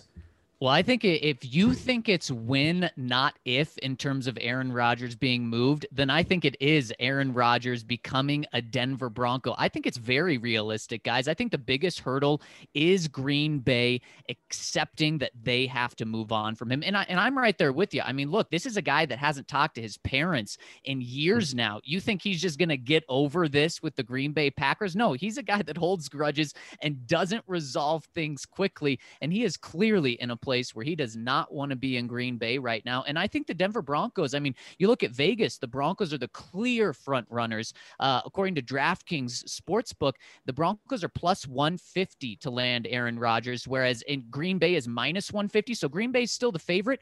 But then you look at the team that's right behind the Broncos, it's San Francisco at plus 800. So they're saying if Aaron Rodgers is moved, the Broncos are the heavy favorite here. And I think the Broncos make a ton of sense. Not only have we heard Aaron Rodgers from someone in his camp saying that Aaron Rodgers would be okay with going to Denver along with Vegas and San Francisco, but you look at what Denver has. They have the pieces to make a move happen. They have first round picks. They have assets that they could trade. And also, this is a place where it would be the complete opposite for Aaron Rodgers. Aaron Rodgers has been begging for offensive weapons. And for some reason, Green Bay has said, nah, we would rather make our franchise quarterback upset by not giving him weapons. The Broncos, guys, they have a first-round tight end. They have a first-round wide receiver. They have a Pro Bowl wide receiver. They have a Pro Bowl running back. They now have a second-round running back, and they've invested a ton in the offensive line. So this is a place where Aaron Rodgers would come, and he would be happy to be here. Let's say that Aaron Rodgers is the next quarterback for the Denver Broncos. And obviously the hype in Denver, the hype across the entire NFL landscape would just be chaotic. And I said in the first segment of our show that I feel that Aaron Rodgers, no matter where he goes, is going to tilt the scales in that conference. And I do believe the Packers ideally would like to trade him off into the AFC. I do believe that's where they want, ideally to put him. But let's say he is here. Let's say he is in Denver. I mean, first of all, you're talking about probably the most talented division ever when it comes to quarterbacks with Patrick Mahomes, Aaron Rodgers, and Justin Herbert. I mean, and Derek Carr, to his own respect, deserves some, respect. But I mean, if Derek Carr is the worst quarterback in your division's pretty loaded at quarterback. But I want to talk about how much of a difference do you believe Aaron Rodgers would make? Do you see something almost of a replica of what Peyton Manning did when he came here? Because I know that Broncos team was a make-ready team. And granted, back then, Peyton Manning was going against the likes of Alex Smith, not Patrick Mahomes. How much of it are you talking about a potential to where they would be a prohibitive favorite in the AFC West? Do you think that still isn't enough to tip the scales in regards of the Chiefs owning the AFC West? This would be as big of a flip as I think any team has really ever had, guys, in terms of where they were without a quarterback and then where they would be with Aaron Rodgers. So I think the Broncos are neck and neck with the Chiefs if they get Aaron Rodgers. Now, maybe not necessarily for this season. I think they'd be just a step below the Chiefs just because you need that full year to get continuity. This would really remind me of the 2012 Broncos, guys. That's the first year they got Peyton Manning. The team started off slow, 2-3, and then they went on an 11-game tear, 11-game win streak, ended up losing in the playoffs to that Raheem Moore play to Baltimore, which people in Denver, anytime you say Raheem Moore's name, it makes them sick a little bit because of that. But what happened the next year in 2013 was when the team just took off, and Peyton Manning had all of those records, which Patrick Mahomes hasn't been able to get to just yet. Maybe he'll be able to do that this year. But that's how I view the team, is they would go from maybe a team that's maybe fighting for the playoffs this year. I think without Aaron Rodgers, the Broncos are a 7-9 win team. With Aaron Rodgers, guys, they're competing with the Chiefs for the division, for a spot in the Super Bowl. But I give the slight edge to the Chiefs this year for two reasons. Like I said, that continuity. And then also, guys, Patrick Mahomes is, I'm going to have a hard time saying that any quarterback is ever better than him. I think Aaron Rodgers is right there, but I just give the slight tick to Patrick Mahomes. But this is a team that they should finally beat the Chiefs at least one time in the regular season and end that disgusting 10-game losing streak that they have. This would be the biggest swing along with Peyton Manning that I've really ever seen. Yeah, it would be crazy to think that you go from, I think, if I'm not mistaken, Peyton Manning is the last Broncos quarterback to beat the Chiefs. Is that correct? Yes, you are correct. So let's say the Rodgers-led Broncos team does beat the Chiefs. You're going from Peyton Manning, that was there for almost 5 years, I believe, to Aaron Rodgers being the last two quarterbacks to beat the Chiefs from the Broncos. That'd be a crazy stat to never forget for sure. But here's my thing: we've talked many times on the show about the coaching situation and Vic Fangio and the confidence level that this team and this fan base has. Well, we know something about Aaron Rodgers and his run-ins with, previous head coaches as well, in particular with Mike McCarthy. I mean, how do you see that relationship working out if Rodgers was to be the next quarterback for the Broncos? Because we do know that no matter where Aaron Rodgers goes, he's going to be there for at least 3 years because he has 3 years left on his contract. And I'm imagining if he continues to play at a high level, he's going to demand an extension. So you're looking at Aaron Rodgers being a quarterback for the next team he plays for 3 to 5 years. How do you think Vic Fangio and him would pan out in a relationship? I think Vic Fangio would be the happiest guy in the world to land Aaron Rodgers, because right now Vic and his entire coaching staff is really on a prove-it year. With George Paton, his first year as a general manager, he's letting these guys prove to him whether they should be around in 2022. And I think what Vic would do is say, Aaron, you do whatever the heck you want on the offensive side of the ball. And I think Aaron would absolutely love him because he wouldn't get in the way like Mike McCarthy. And so it would come down to Pat Shurmur. And if Pat Shurmur would be silly enough to stand in Aaron Rodgers' way and not run the exact offense that he wants and let him call the plays that he wants, well, then Aaron Rodgers would rightfully be upset. And I think that they would easily get rid of Pat Shurmur after this season. So it would be the complete opposite situation that Aaron Rodgers has dealt with in Green Bay, where he's had to give so much pushback and still hasn't got his way. Here in Denver, it would be just like Peyton Manning. When Peyton Manning came here, the coaches didn't say, all right, Peyton, here's our playbook. They said, Peyton, what's the playbook you want to run? We're going to implement that, and we're going to make Adam Gase look like a great coach. In fact, you're going to make Adam Gase look like a great coach. That's exactly what the situation would be here, because it's not like Pat Shurmur has developed so much street cred being in the NFL for all these years that he would force a system on Aaron Rodgers. That would not be the case. It would be Aaron Rodgers implementing that system. And you know what? If it doesn't work out, if he doesn't like Pat Shurmur, well, Pat Shurmur would be gone after this year. So I'm not too concerned with the coaching relationship there, because it would work itself out pretty quick. How well did the Broncos do in this draft? Boy, that's a great question. I think, guys, if they're able, so what the Broncos did in the first round was they took a massive gamble. Of course, we all know the Aaron Rodgers news about him potentially becoming available and the Broncos having significant ties to that happened just a couple of hours before the draft. And so what the Broncos did in the first round by going after Pat Surtain, who I think is a fantastic player, he's someone that you certainly need when you're going up against Patrick Mahomes and Justin Herbert for the next 5 or 10 or 15 years, however long that's going to be. He's someone that you need in your division, but the Broncos took a huge gamble passing up on Justin Fields. And guys, Justin Fields was their number 2 quarterback on their board, only behind Trevor Lawrence. And I think it's because they saw the possibility of getting Aaron Rodgers. And it's a huge gamble, because if you get Aaron Rodgers, having Aaron Rodgers and Patrick Surtain is way better than having Aaron Rodgers and Justin Fields. There's no question about that. But if you don't get Aaron Rodgers, guys, then you failed miserably. And so that would mean that you failed your draft miserably as well. So with it, let's say the Broncos get Aaron Rodgers. I love what the Broncos did in this draft. They got a bunch of very talented guys, high ceiling guys, specifically their first 2 picks. I love Javonte Williams, guys. A lot of people thought that he may be the best running back in this draft, and I think he's going to be the Broncos' bell cow running back after this year, after Melvin Gordon's contract expires. And Pat Surtain, you got a shut down number 1 cornerback. And then what the Broncos did on days 2 and 3 of the draft was they went after very high ceiling guys. And why I like that is you're going to miss on a lot of day 3 guys. Might as well miss and then hit on guys that are going to turn into starters for you on day 3 instead of guys that are just going to be role players. So I like what the Broncos did there, but this draft grade is going to come down to, do the Broncos get Aaron Rodgers? If they do, then it's fantastic. If they don't, I don't know how you pass up on a quarterback that you quote unquote love for a cornerback. That you can never make sense of that in my mind. So it's a huge gamble that George Paton took. If the Broncos don't land Aaron Rodgers, who is winning the quarterback battle between Teddy Bridgewater and Drew Lock?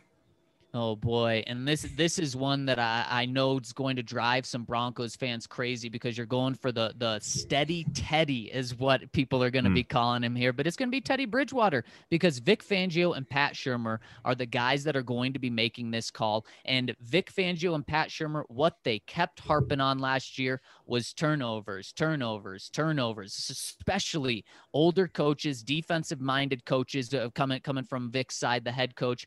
He just doesn't want the quarterback to lose the game. And what did Drew Lock do time and time again last year? He lost them the game.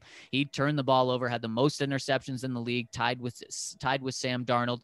Teddy Bridgewater, while it's not like he doesn't turn the ball over, he still had 11 interceptions last year. He turns the ball over less and can be trusted more. And Pat Shurmur has a history with him. They worked together in Minnesota. George Paton worked with Teddy Bridgewater. So I think we would kind of see the end of the Drew Lock era, because if Drew Lock's a backup this year, guys, then he is not going to be the Broncos starter ever again in terms of their future plans. I think it'd be Teddy Bridgewater just to steady the ship and help Vic Fangio and Pat Shurmur get to a winning record and help them earn another contract after this year. Do you anticipate a max capacity at Mile High this season? I do. I do expect that. The Broncos are expecting that. I believe Coors Field, where the Rockies play, they're expecting full capacity, I think, at the beginning of June. And so I would think by the time football season rolls around, it will be 75,000 here at Mile High. Do you support, because obviously this has been something that has been a very controversial topic. People don't like a lot of change when it comes to their football. Are you a supporter of the 17-game schedule, and why? It means one fewer preseason game. So I like that, guys. If we were going to have 20 games already, including preseason, might as well have an extra regular season game. And for the players' sake, they're worried about injuries. It's not like you're doubling the season here. I mean, I think it adds that one more game adds like 6% more play time. That doesn't really, drive injuries up double. It drives them up, 6% more. So I'm okay with it. I was never pounding the table for it, but now that it's here, guys, might as well have another regular season game instead of preseason. One final question for Mr. Zach Stevens, and we, again, appreciate all the time you give us whenever you come on the show with us, my man. Can we anticipate that one Zach Stevens is going to be in Kansas City this year when the Broncos take on the Chiefs? Because we got some barbecue. We're trying to buy a guy here. And I left that off on the show several months ago when we had you on last season. That offer still stands, Zach. I mean, what's going on here, man? Are we going to see you in Kansas City this year? Are we going to have to wait another year? I mean, I think I have to try the sandwich that's named after me, right, guys? Come on, man. The Z-Man. I got to try that. So what I'm hoping for, guys, and I'll definitely be there if this is the case, if it's Broncos, Chiefs in Arrowhead, and it's a game that matters, you can count me in. Absolutely. Well, we got the receipts now. Well, I guess he won't be here because it's not going to matter. Yeah, you can't backpedal this one. We got you on recording, my man. That's the beautiful thing about podcasting. Aaron Rodgers right now. It's forever. If Aaron Rodgers is here, I'll be there. There we go. If Aaron Rodgers isn't here, I don't think that the Broncos are going to be competitive come December. If that's what it takes to get Zach Stevens to come to our town, then I'm rooting for Rodgers to land in Denver. Because, I mean, I'm confident in my guy Mahomes. I'm confident in my Chiefs, regardless if Rodgers is here or not. I mean, ideally, I would rather him not be in this division to make things rather difficult. But if that's what it takes to get our guy Zach to come to town, and we could buy him his own sandwich, his own self-titled sandwich, we're gonna make this shit happen, man. I gotta call some people up in Wisconsin and say, hey, man, pull the trigger on this shit. We gotta get our guy Zach to come to town. Oh, man, I would be all about it, guys. Not only that, but I mean, finally some winning football in Denver. I don't remember what that's like. And then you throw a Z-Man at me as well with some great company. I'm all about it, guys. The incentives on this one is almost as good as a trade that any team could give the Packers for Aaron Rodgers. I mean, you could really make that case, but nevertheless, man, we really do appreciate you being here with us tonight. That is our guy, Zach Stevens. You guys can follow him on Twitter at Zach Stevens DNVR. He's the Denver Broncos beat writer for DNVR Sports and DNVR Broncos. As he says, a Colorado guy covering Colorado's team. This is a true Colorado guy. This is somebody, if you really want to follow the rival, you want to get some exclusive content as to what the Broncos are doing and what they're up to, this is the guy, man. We trust his judgment, his opinions, and all that. That's why we have him on this show, guys. And we really appreciate his time. Zach, thank you so much, man. And we really do. It's you said that they're the favorites to land Rodgers, so you might as well buy that plane ticket now to Kansas City, my brother. Well, schedule comes out in what? We're T-minus 5 days now. Yes, sir. I'll be booking next Wednesday night, guys. It's always a blast to join you. I look forward to this, even though it's going on a Kansas City network. There's no podcast I look more forward to than joining you guys. You're the absolute best, Zach. Thank you so much for your time, brother. You have yourself a great weekend. Right on. You too, guys. Thanks. Appreciate you.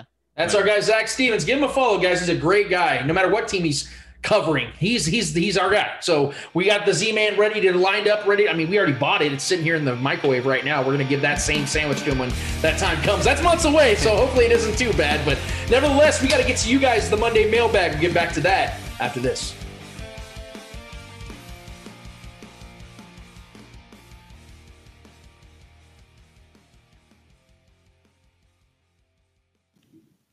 KC Hemp Company, your most trusted CBD provider in Kansas City, shipping nationwide.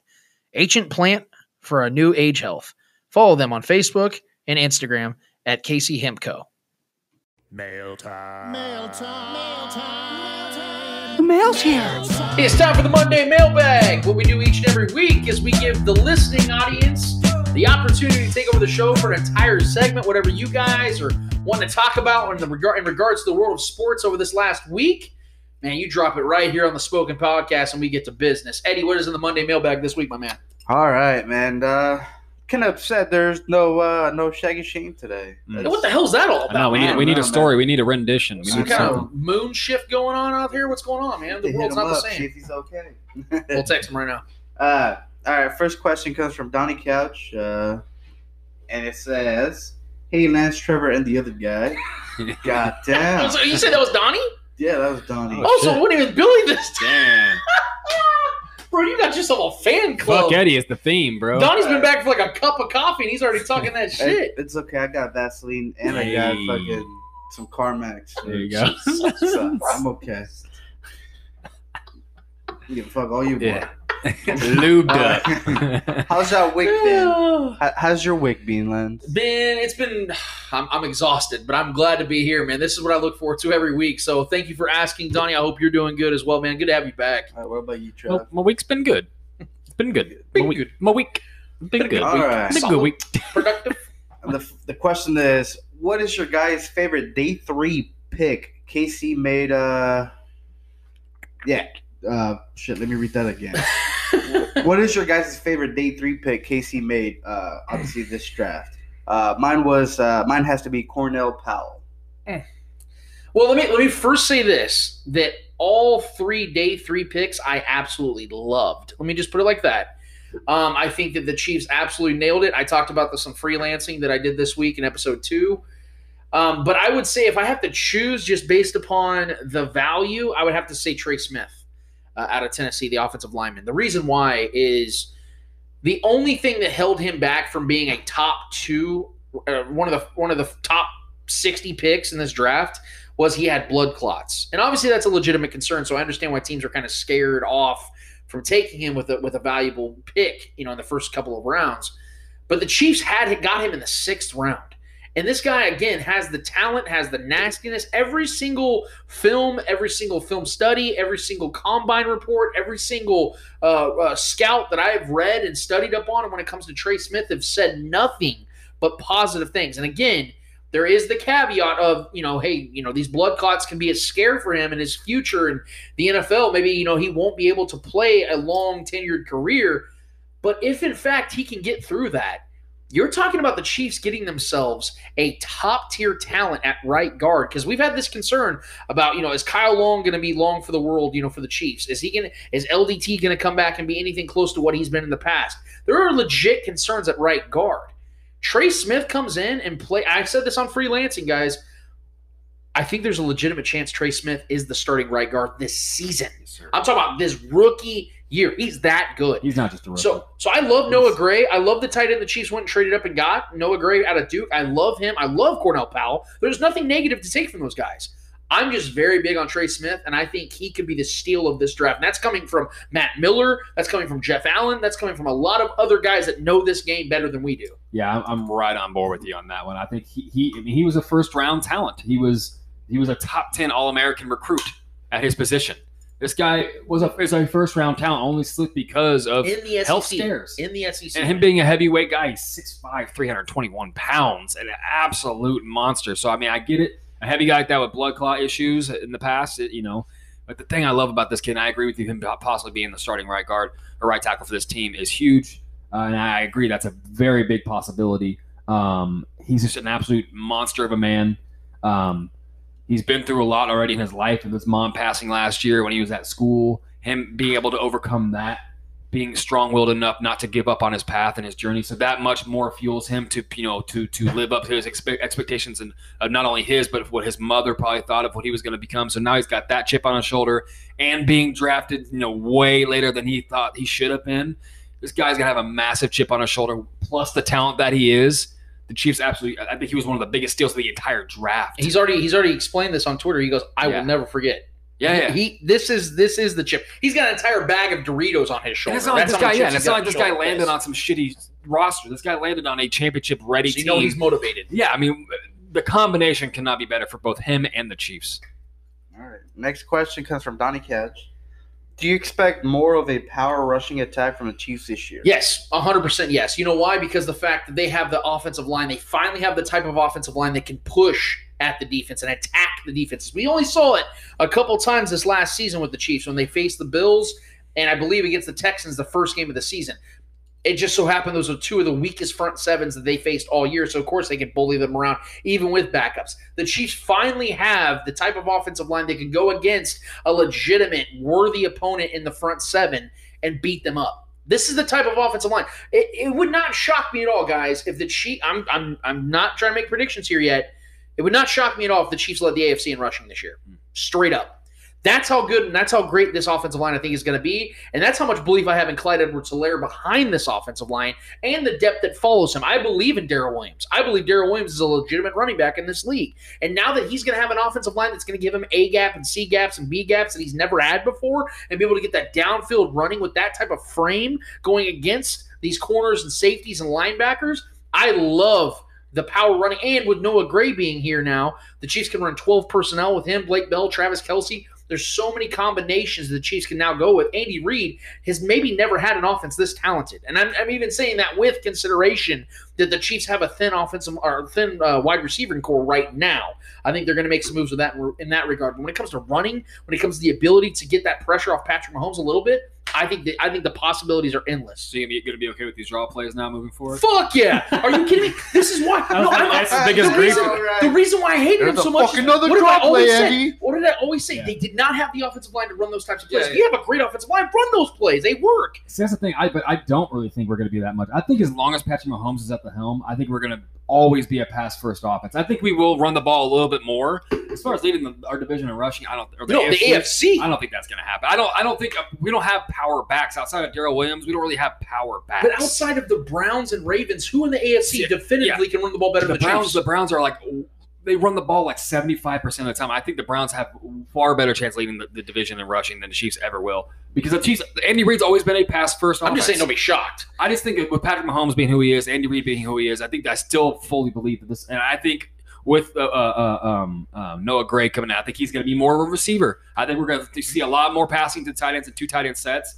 I think this offense is going to be so fun to watch. But I still heavily believe that this offense is going to be a pass-first. Of course. But I do think we in running scenarios when we know we need to run, we're going to fucking do it. And we're going to do it aggressively, and we're going to have way more success at doing that. And I can't wait. Real quick, another sidebar in all this that I love also is the fact that this is also going to take away even more possibilities of Patrick Mahomes having to run the ball. Because we've seen how many times he led the team in rushing. Yeah. I mean, I can go look this stat up. I mean, he led the team in rushing when they won the Super Bowl in those playoffs. He led the team in rushing all the way into the Super Bowl when Damian Williams went off. Yeah.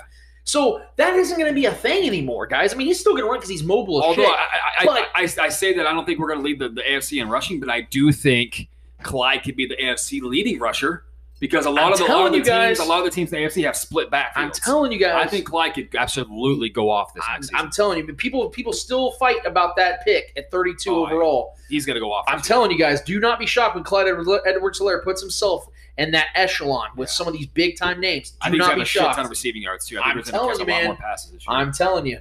Yeah. Watch out for Clyde. All right. Next question, Donnie Couch. Hey. Look at him. Call him Butter. He's on a roll, man. This is the last question, too. Do you think it's time for Bobby Witt Jr.? No, I don't.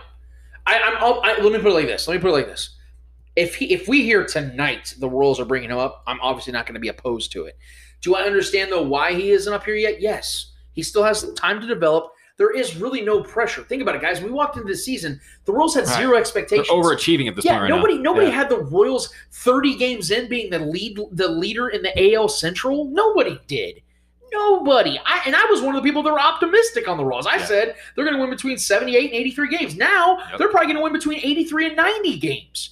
Now, obviously, they're on a skid right now, but that's baseball, man. Everybody has losing streaks. Momentum. Quit freaking out, everybody. Nobody had expectations to begin with. So, yes, I'm okay with them bringing him up now, but there's really no reason to. He doesn't need to play savior, and quite frankly, you don't want to put that type of pressure on a guy where he's 19, 20 years old coming up here trying to save the franchise. You don't need that right now. Let him continue to rake down in there in the minors. He's going to have his time. It's inevitable. He will be up here at some point this season. It's probably going to be around August and September when they always do that with their young guys. You're going to see him get some service time. Let him ease into this because when he's up here, motherfucker is going to be a superstar. Yeah. So let him take the time and master his craft as much as possible in the minors. And when he comes up, I'm telling you guys, you're going to see yourself a phenom. Yeah, I think best case scenario is to bring the kid up when you're riding a good wave, not when you're on a slump. That's a first of all, that's a bad look for overall for the club. Not having faith in other guys that have been on the hot streak to start this year, not to kind of bounce back from the slump that they're in right now to bring it back up. I think once they get they're riding on another wave, a win wave, that would be the time to bring them up. But yeah, I think calling them up here in the next 15, 20 games or so, once they get out of the slump and they start winning a couple games in a row or whatever, I think that would be a good move. But I mean, regardless, we're going to see the kid this year, and I'm excited to see what he can become for this city, man. All right, last question comes from Billy Hodge. Yeah. BFF. I honestly don't even want to read it. I know, but you're going to. BFF. Say it, baby. Say it, Eddie. Say it with your titties. What's he got going on? I want it verbatim, Eddie. I want it verbatim. Verbatim. Give me verbatim. Verbatim. Bite. Hello, Lance and Trevor and Eddie. Oh! I'm going to go with that. Oh, come on, man. Fuck you. I'm going to go read it now. I'm taking over the mailbag. Say hello, Lance, Trevor, and the kickstand. Hey. That's what I like to hear. What free agent do you see the Chiefs going after to fill holes? Ooh. I'll fill your hole. Kickstand, fill Look, holes. I mean, okay, June 1st is going to be the date you guys got to watch because that's when you start to see these guys when their cap hits start to dwindle after June 1st. I don't know if there's going to be guys. I mean, they're going to obviously sign guys. Julio to get Jones. Cut. That's what I'm going to go. Yep. I'm not writing it off. I'm not either. Guys, I really do think there is a legit possibility that the Chiefs will trade for Julio Jones because, and I was reading up on this today, guys, there are legitimacies to this. It is going to be contenders that go after Julio Jones. All in. He's got 2 years. There's a 3-year deal left on his deal. I think it's like $38 million in total, but he really only has a 2-year, $27 million deal when you talk about his guaranteed dollars. Yeah. So you're talking about getting a top 5 wide receiver for only 2 years, $27 million, and his trade market right now, I was always in the assumption it was going to be at least a first-round pick. It's actually sitting right now at a second-round pick. You're telling me right now the Chiefs could go and get Julio fucking Jones for a second-round pick? Like, the Chiefs should throw it, like, sweeten the deal. Yeah. Give him a second and a third-round pick for Julio Jones. I don't give a fuck because next year, the Chiefs are going to draft a wide receiver if they don't get Julio Jones. Yeah. You're not going to go and just get a guy better than Julio Jones in next year's draft. It's not going to happen. So you're going to have to, and given the fact that Brett Veach has not been able to draft wide receivers very well to this point, you also have to take that into consideration. And if you add Julio Jones to this offense, you already broke the NFL before the season began.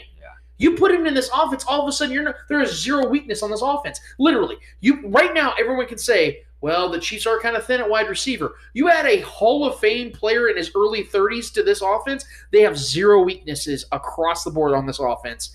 It takes care of so many things they don't have to worry about anymore. But for the sake of the argument, I could see the Chiefs potentially going out and signing D.D. Westbrook. He's an injury-prone player, but he's extremely talented. He would fit this offense very well. That would be the name I would throw out there as far as signings are concerned. Yeah, D.D.'s been hitting he's been kind of trending a little bit lately because he's a speedster guy. He fits this system really well. And Bashad Breeland, I'm sorry, but I think that's a foregone conclusion. He's going to be a Chief. Yeah, and I'm also going to throw out there too. One guy that has a history here, one guy that visited here and hasn't been signed anywhere yet. Melvin Ingram. I still would love to bring Melvin Ingram here. We do need some defensive line depth. Justin Houston. And Justin Houston as well. Yeah, that's what I'm saying. Those two guys I still would love to see in red and gold this year. I would absolutely love to have Justin Houston back. He's still got a lot left in the tank, and we need more depth at that position. We need more edge help, more linebacker help, and more versatile guys. And both those guys are versatile guys, and they're both dogs. I would rather have Justin Houston than Melvin Ingram. Yeah, for sure. Yeah.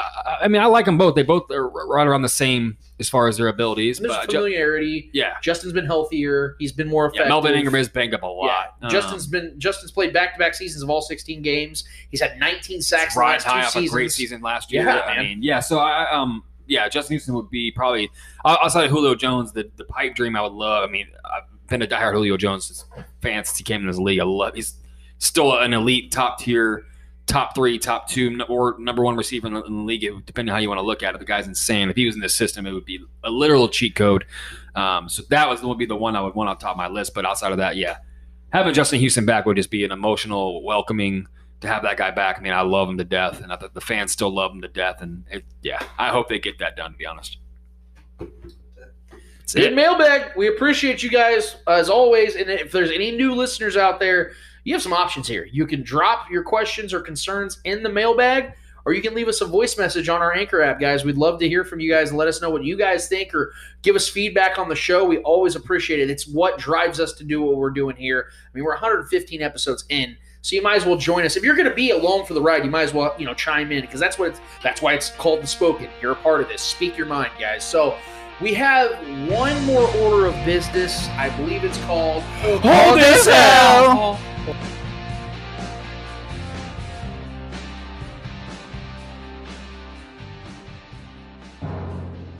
It's time to hold this L. I want you to do me a favor and hold this L. Somebody's got to hold that L. Le who? The her. I'm talking like caps lock L LL Cool J style. Hold that L. Good God, man. Hold this gigantic, veiny, pulsating L. Man, you are one pathetic loser. You ignorant bastard. Oh, that was great. Hold this L.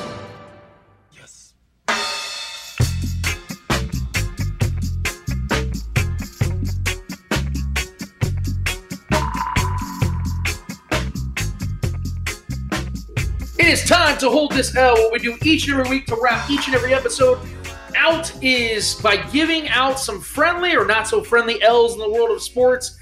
Regardless if they're friendly or not friendly, we promise you that whoever in the world of sports holds these L's deserve these L's. Eddie Ortiz, Mr. Yo, who is holding the L this week, and why is it F1? Not F1. It's going to be Real Madrid today. All right, that's consolation. All right, why is Real Madrid holding my L today? Well, because they're officially a retiring home. All their players are officially old. We saw it in display on Wednesday in the Champions League semifinal against Chelsea. They were owned as soon as the whistle fucking blew to begin the game. They were owned the entire game until the whistle blew at the end. Their age showed. It was just bad for Madrid. They were destroyed in any sense of the word destroyed. Chelsea missed so many games. That could have been such a blowout victory for Chelsea. They just couldn't capitalize. They did end up winning 2-0 with the aggregate score of 3-1. Obviously sending Chelsea to the Champions League final. Yeah, I know a Chelsea fan too. Let's go Chelsea.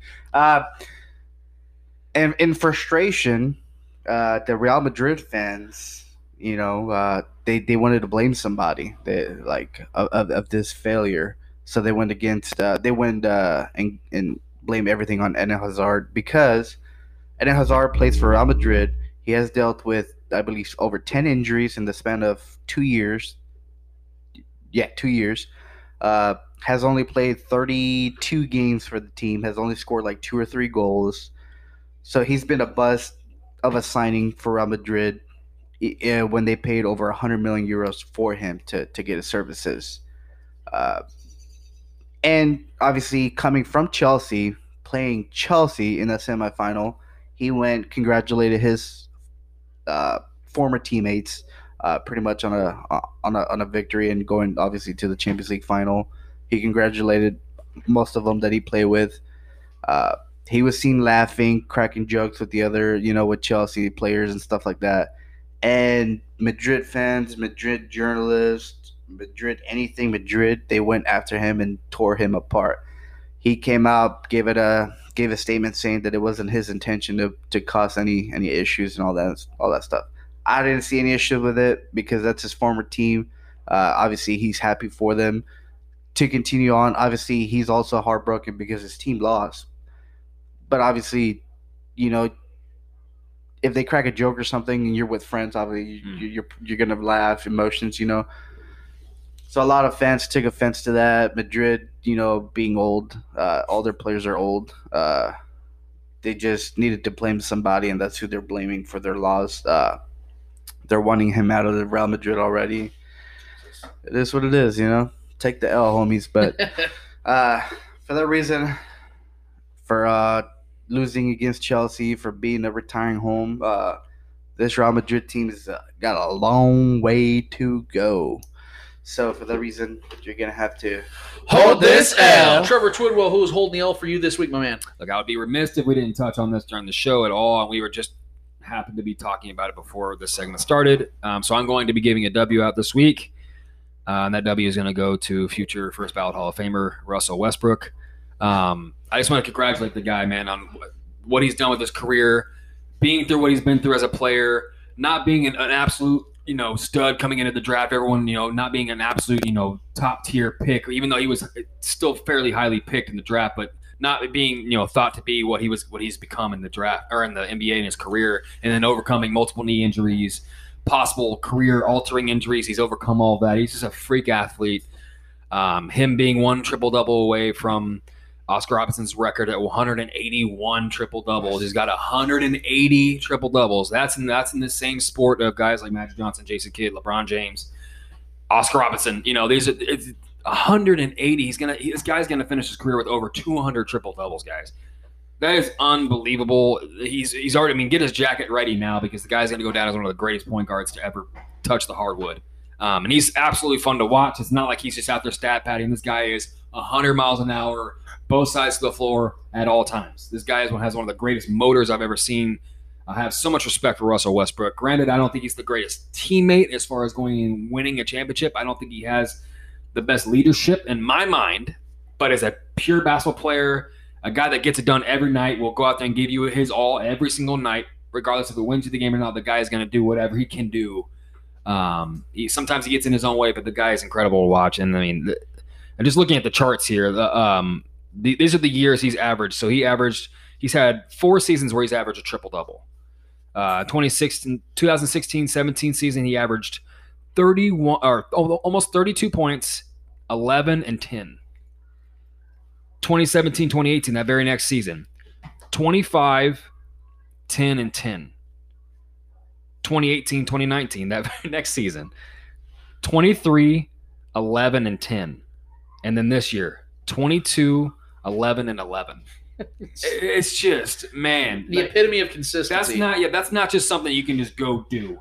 Even if you tried your best to go stat pad, just anyone can go do that. Yeah, because no one else has ever done it. That's what I'm saying. So his trajectory and the things he's accomplished, and including the years lost, this guy's had seasons off because of injuries, right? He's missed damn near almost 2 full seasons due to injury in his career. Imagine if he didn't. He would have already done past this. He would probably already almost have 200 at this point. So the guy that's going to end with well over 200 triple-doubles in his career, in my mind, is a future first ballot Hall of Famer. I'm just glad I'm able to live in this era and witness all these great players that once breaking all these records. And it's just, the entertainment is just, it's too much, man. There's so much great talent in the league at this point right now, and I'm just glad I'm able to witness it. So for that, I want to give the W to Russell Westbrook. So we don't have to do the W thing, but I just wanted to congratulate him and give him, some time on the show. I wanted to at least address it, and the guy's just been incredible to watch, man. So kudos to him. I appreciate the positivity that Trevor likes to bring to the show, but I gotta hammer down in this. Yeah, I'm talking like pull, boom, because man, there's a lot of people that deserve an L for me this week, and a lot of people are getting an L for me this week. We didn't touch on it on the show. I wanted to, but I guess I got to use it. I got to use it to end the show. So we all know the biggest, again, we started with the show. We had Zach Stevens on from Denver. We have everybody talking about one particular thing in the world of sports. That is Aaron Rodgers, where the hell he's going to land, all this other shit that's going on. There's so many side stories and subplots with Aaron Rodgers and getting back at the Packers standing still, all this other shit. Well, we also know that we rely on reporters. We rely on reporting. And there is maybe no one in the business better at reporting and breaking news in the world of sports than one Adam Schefter. And this week he went on the Dan Patrick Show, and Dan Patrick is without question one of the GOATs in this business.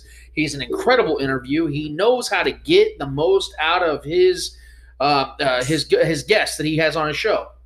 Well, that worked again, because Dan Patrick's show made insane headlines this week when he asked a series of questions, very simple questions, to Adam Schefter, who came on the show. And basically, I don't want to give you guys the whole transcript. You can go look this up yourself if you like. It's all over Twitter. It's all over the internet if you haven't seen it already. But Adam Schefter essentially says on Dan Patrick's show that what he reported on draft day was, one, intentional. He intentionally reported it on draft day. And two, what he reported wasn't an actual a report coming from a source, but rather an accumulation of stories and things that he has been told throughout the last several months that we have been hearing.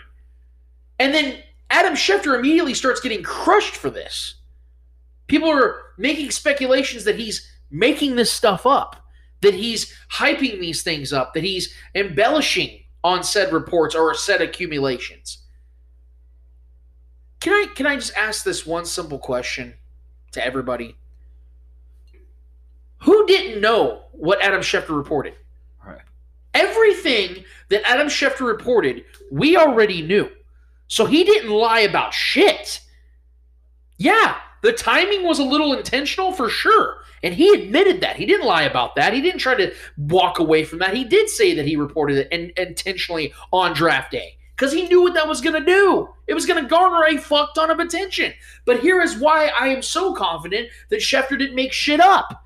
Because guess who else is credible out there? Ian Rappaport and Jay Glazer. And guess what they did at the exact same time Adam Schefter reported what he reported on draft day? They reported the same thing almost verbatim. So what the hell are we even doing here trying to crucify Adam Schefter for doing his job? Fuck Adam Schefter. Talking about everything we already knew. Yeah, it just needed to be confirmed by the bigwig. Here's the reason why people are upset. One, he didn't tag a source or keep it, anonymous. Well, sources are saying this. He didn't say that. And it was also on draft day. That's the only reason why people are mad about this. Adam Schefter can source himself. He's one of the most well-connected guys in the business, guys. He reports on NBA shit. That's how connected this guy is. And he got Woj. They got Woj over the NBA, and they still have Adam Schefter dropping shit. What in the literal hell are we doing? I'm seeing stuff on Twitter. I'm scrolling. People are calling him a clown. And I'm not even trying to be Mr. Defend Adam Schefter at all costs. If he did something wrong, I'd be sitting here with you guys telling you, yeah, he fucked up. You tell me he's not in connection with Aaron Rodgers' agent? Come on now. Okay, when Adam Schefter is 100% right and when Rodgers is traded and when all this stuff comes out and it's all confirmed, which it already has been, you all just don't want to believe it. Yep. We can sit here and revisit this conversation. Until then, here's a little gift for everybody that doubted Adam Schefter, tried to shit on him. Do me a favor and hold this L. I'm holding that W. Shit. I had to bring that up on the show before we got out of here, man. The show went for a full circle. Unbelievable, man. Yeah, I know. That was very poetic how we did that. It's almost like we planned this or something. It's a good show. If you guys haven't already, I don't like to. Well, I'm gonna anyway because this is my show anyway. A little shameless plug here, man. I'm 2 episodes in now. I've actually taken on a new show with the Kansas City Public Network. It's called Freelancing. Yes, it's pun intended, obviously. And basically, what it is anybody's been following our work here at the Spoken Podcast for any length of time. There was a phase, a time, a chapter in this show's history where I was opening up the show with some big exclusive rants that I had, and kind of left Trevor and Eddie in the wings, waiting for them to jump in on segment 2. It's going solo. I felt, it was a solo project, a solo act that I was kind of introducing into the Spoken Podcast. But now there is a separate show for that. So if you can't get enough of me talking, which I can't imagine anyone in the history of my life has ever said, if you want to hear more exclusive rants from my perspective on things in the world of sports on a weekly basis, every Friday before the Spoken Podcast airs, if you want to go to the Kansas City Public Network on Facebook and on Twitter, it will be streaming live on Fridays before this show, and then it jumps right into the Spoken Podcast. So you're going to get plenty of content from us here. But like I said, guys, it's the second show that I've added to the Rolodex here. The Spoken Podcast is going nowhere. Trust me, we're absolutely. This is going great. We're loving what we're doing here. This is only growing. It's only growing more and more positive here, and we're only gaining more and more listeners, which we thank all of you for sharing and for supporting this. It's just another act to the equation that we're putting into this thing, and KCPN is blowing up, guys. We have a lot of talent, a lot of contributors. This thing is blowing up. We have a lot to give you guys and to provide you, and it's only going to get better as this thing with the pitch is solidified this month. I hope you guys are ready for what the next chapter of KCPN and the Spoken podcast as a whole, because we got some things to say, we got some things to do, and it's only going to get better and better as 2021 continues to go down. So in the meantime, for Trevor Twidwell, for Eddie Ortiz, for Zach Stevens from DNVR Sports and DNVR Broncos, for Clay Windler. Show me the money. For the entire KCPN family, I am your host, Lance Twidwell. The Spoken Podcast, episode 115 is done. Until next week, we out of this bitch.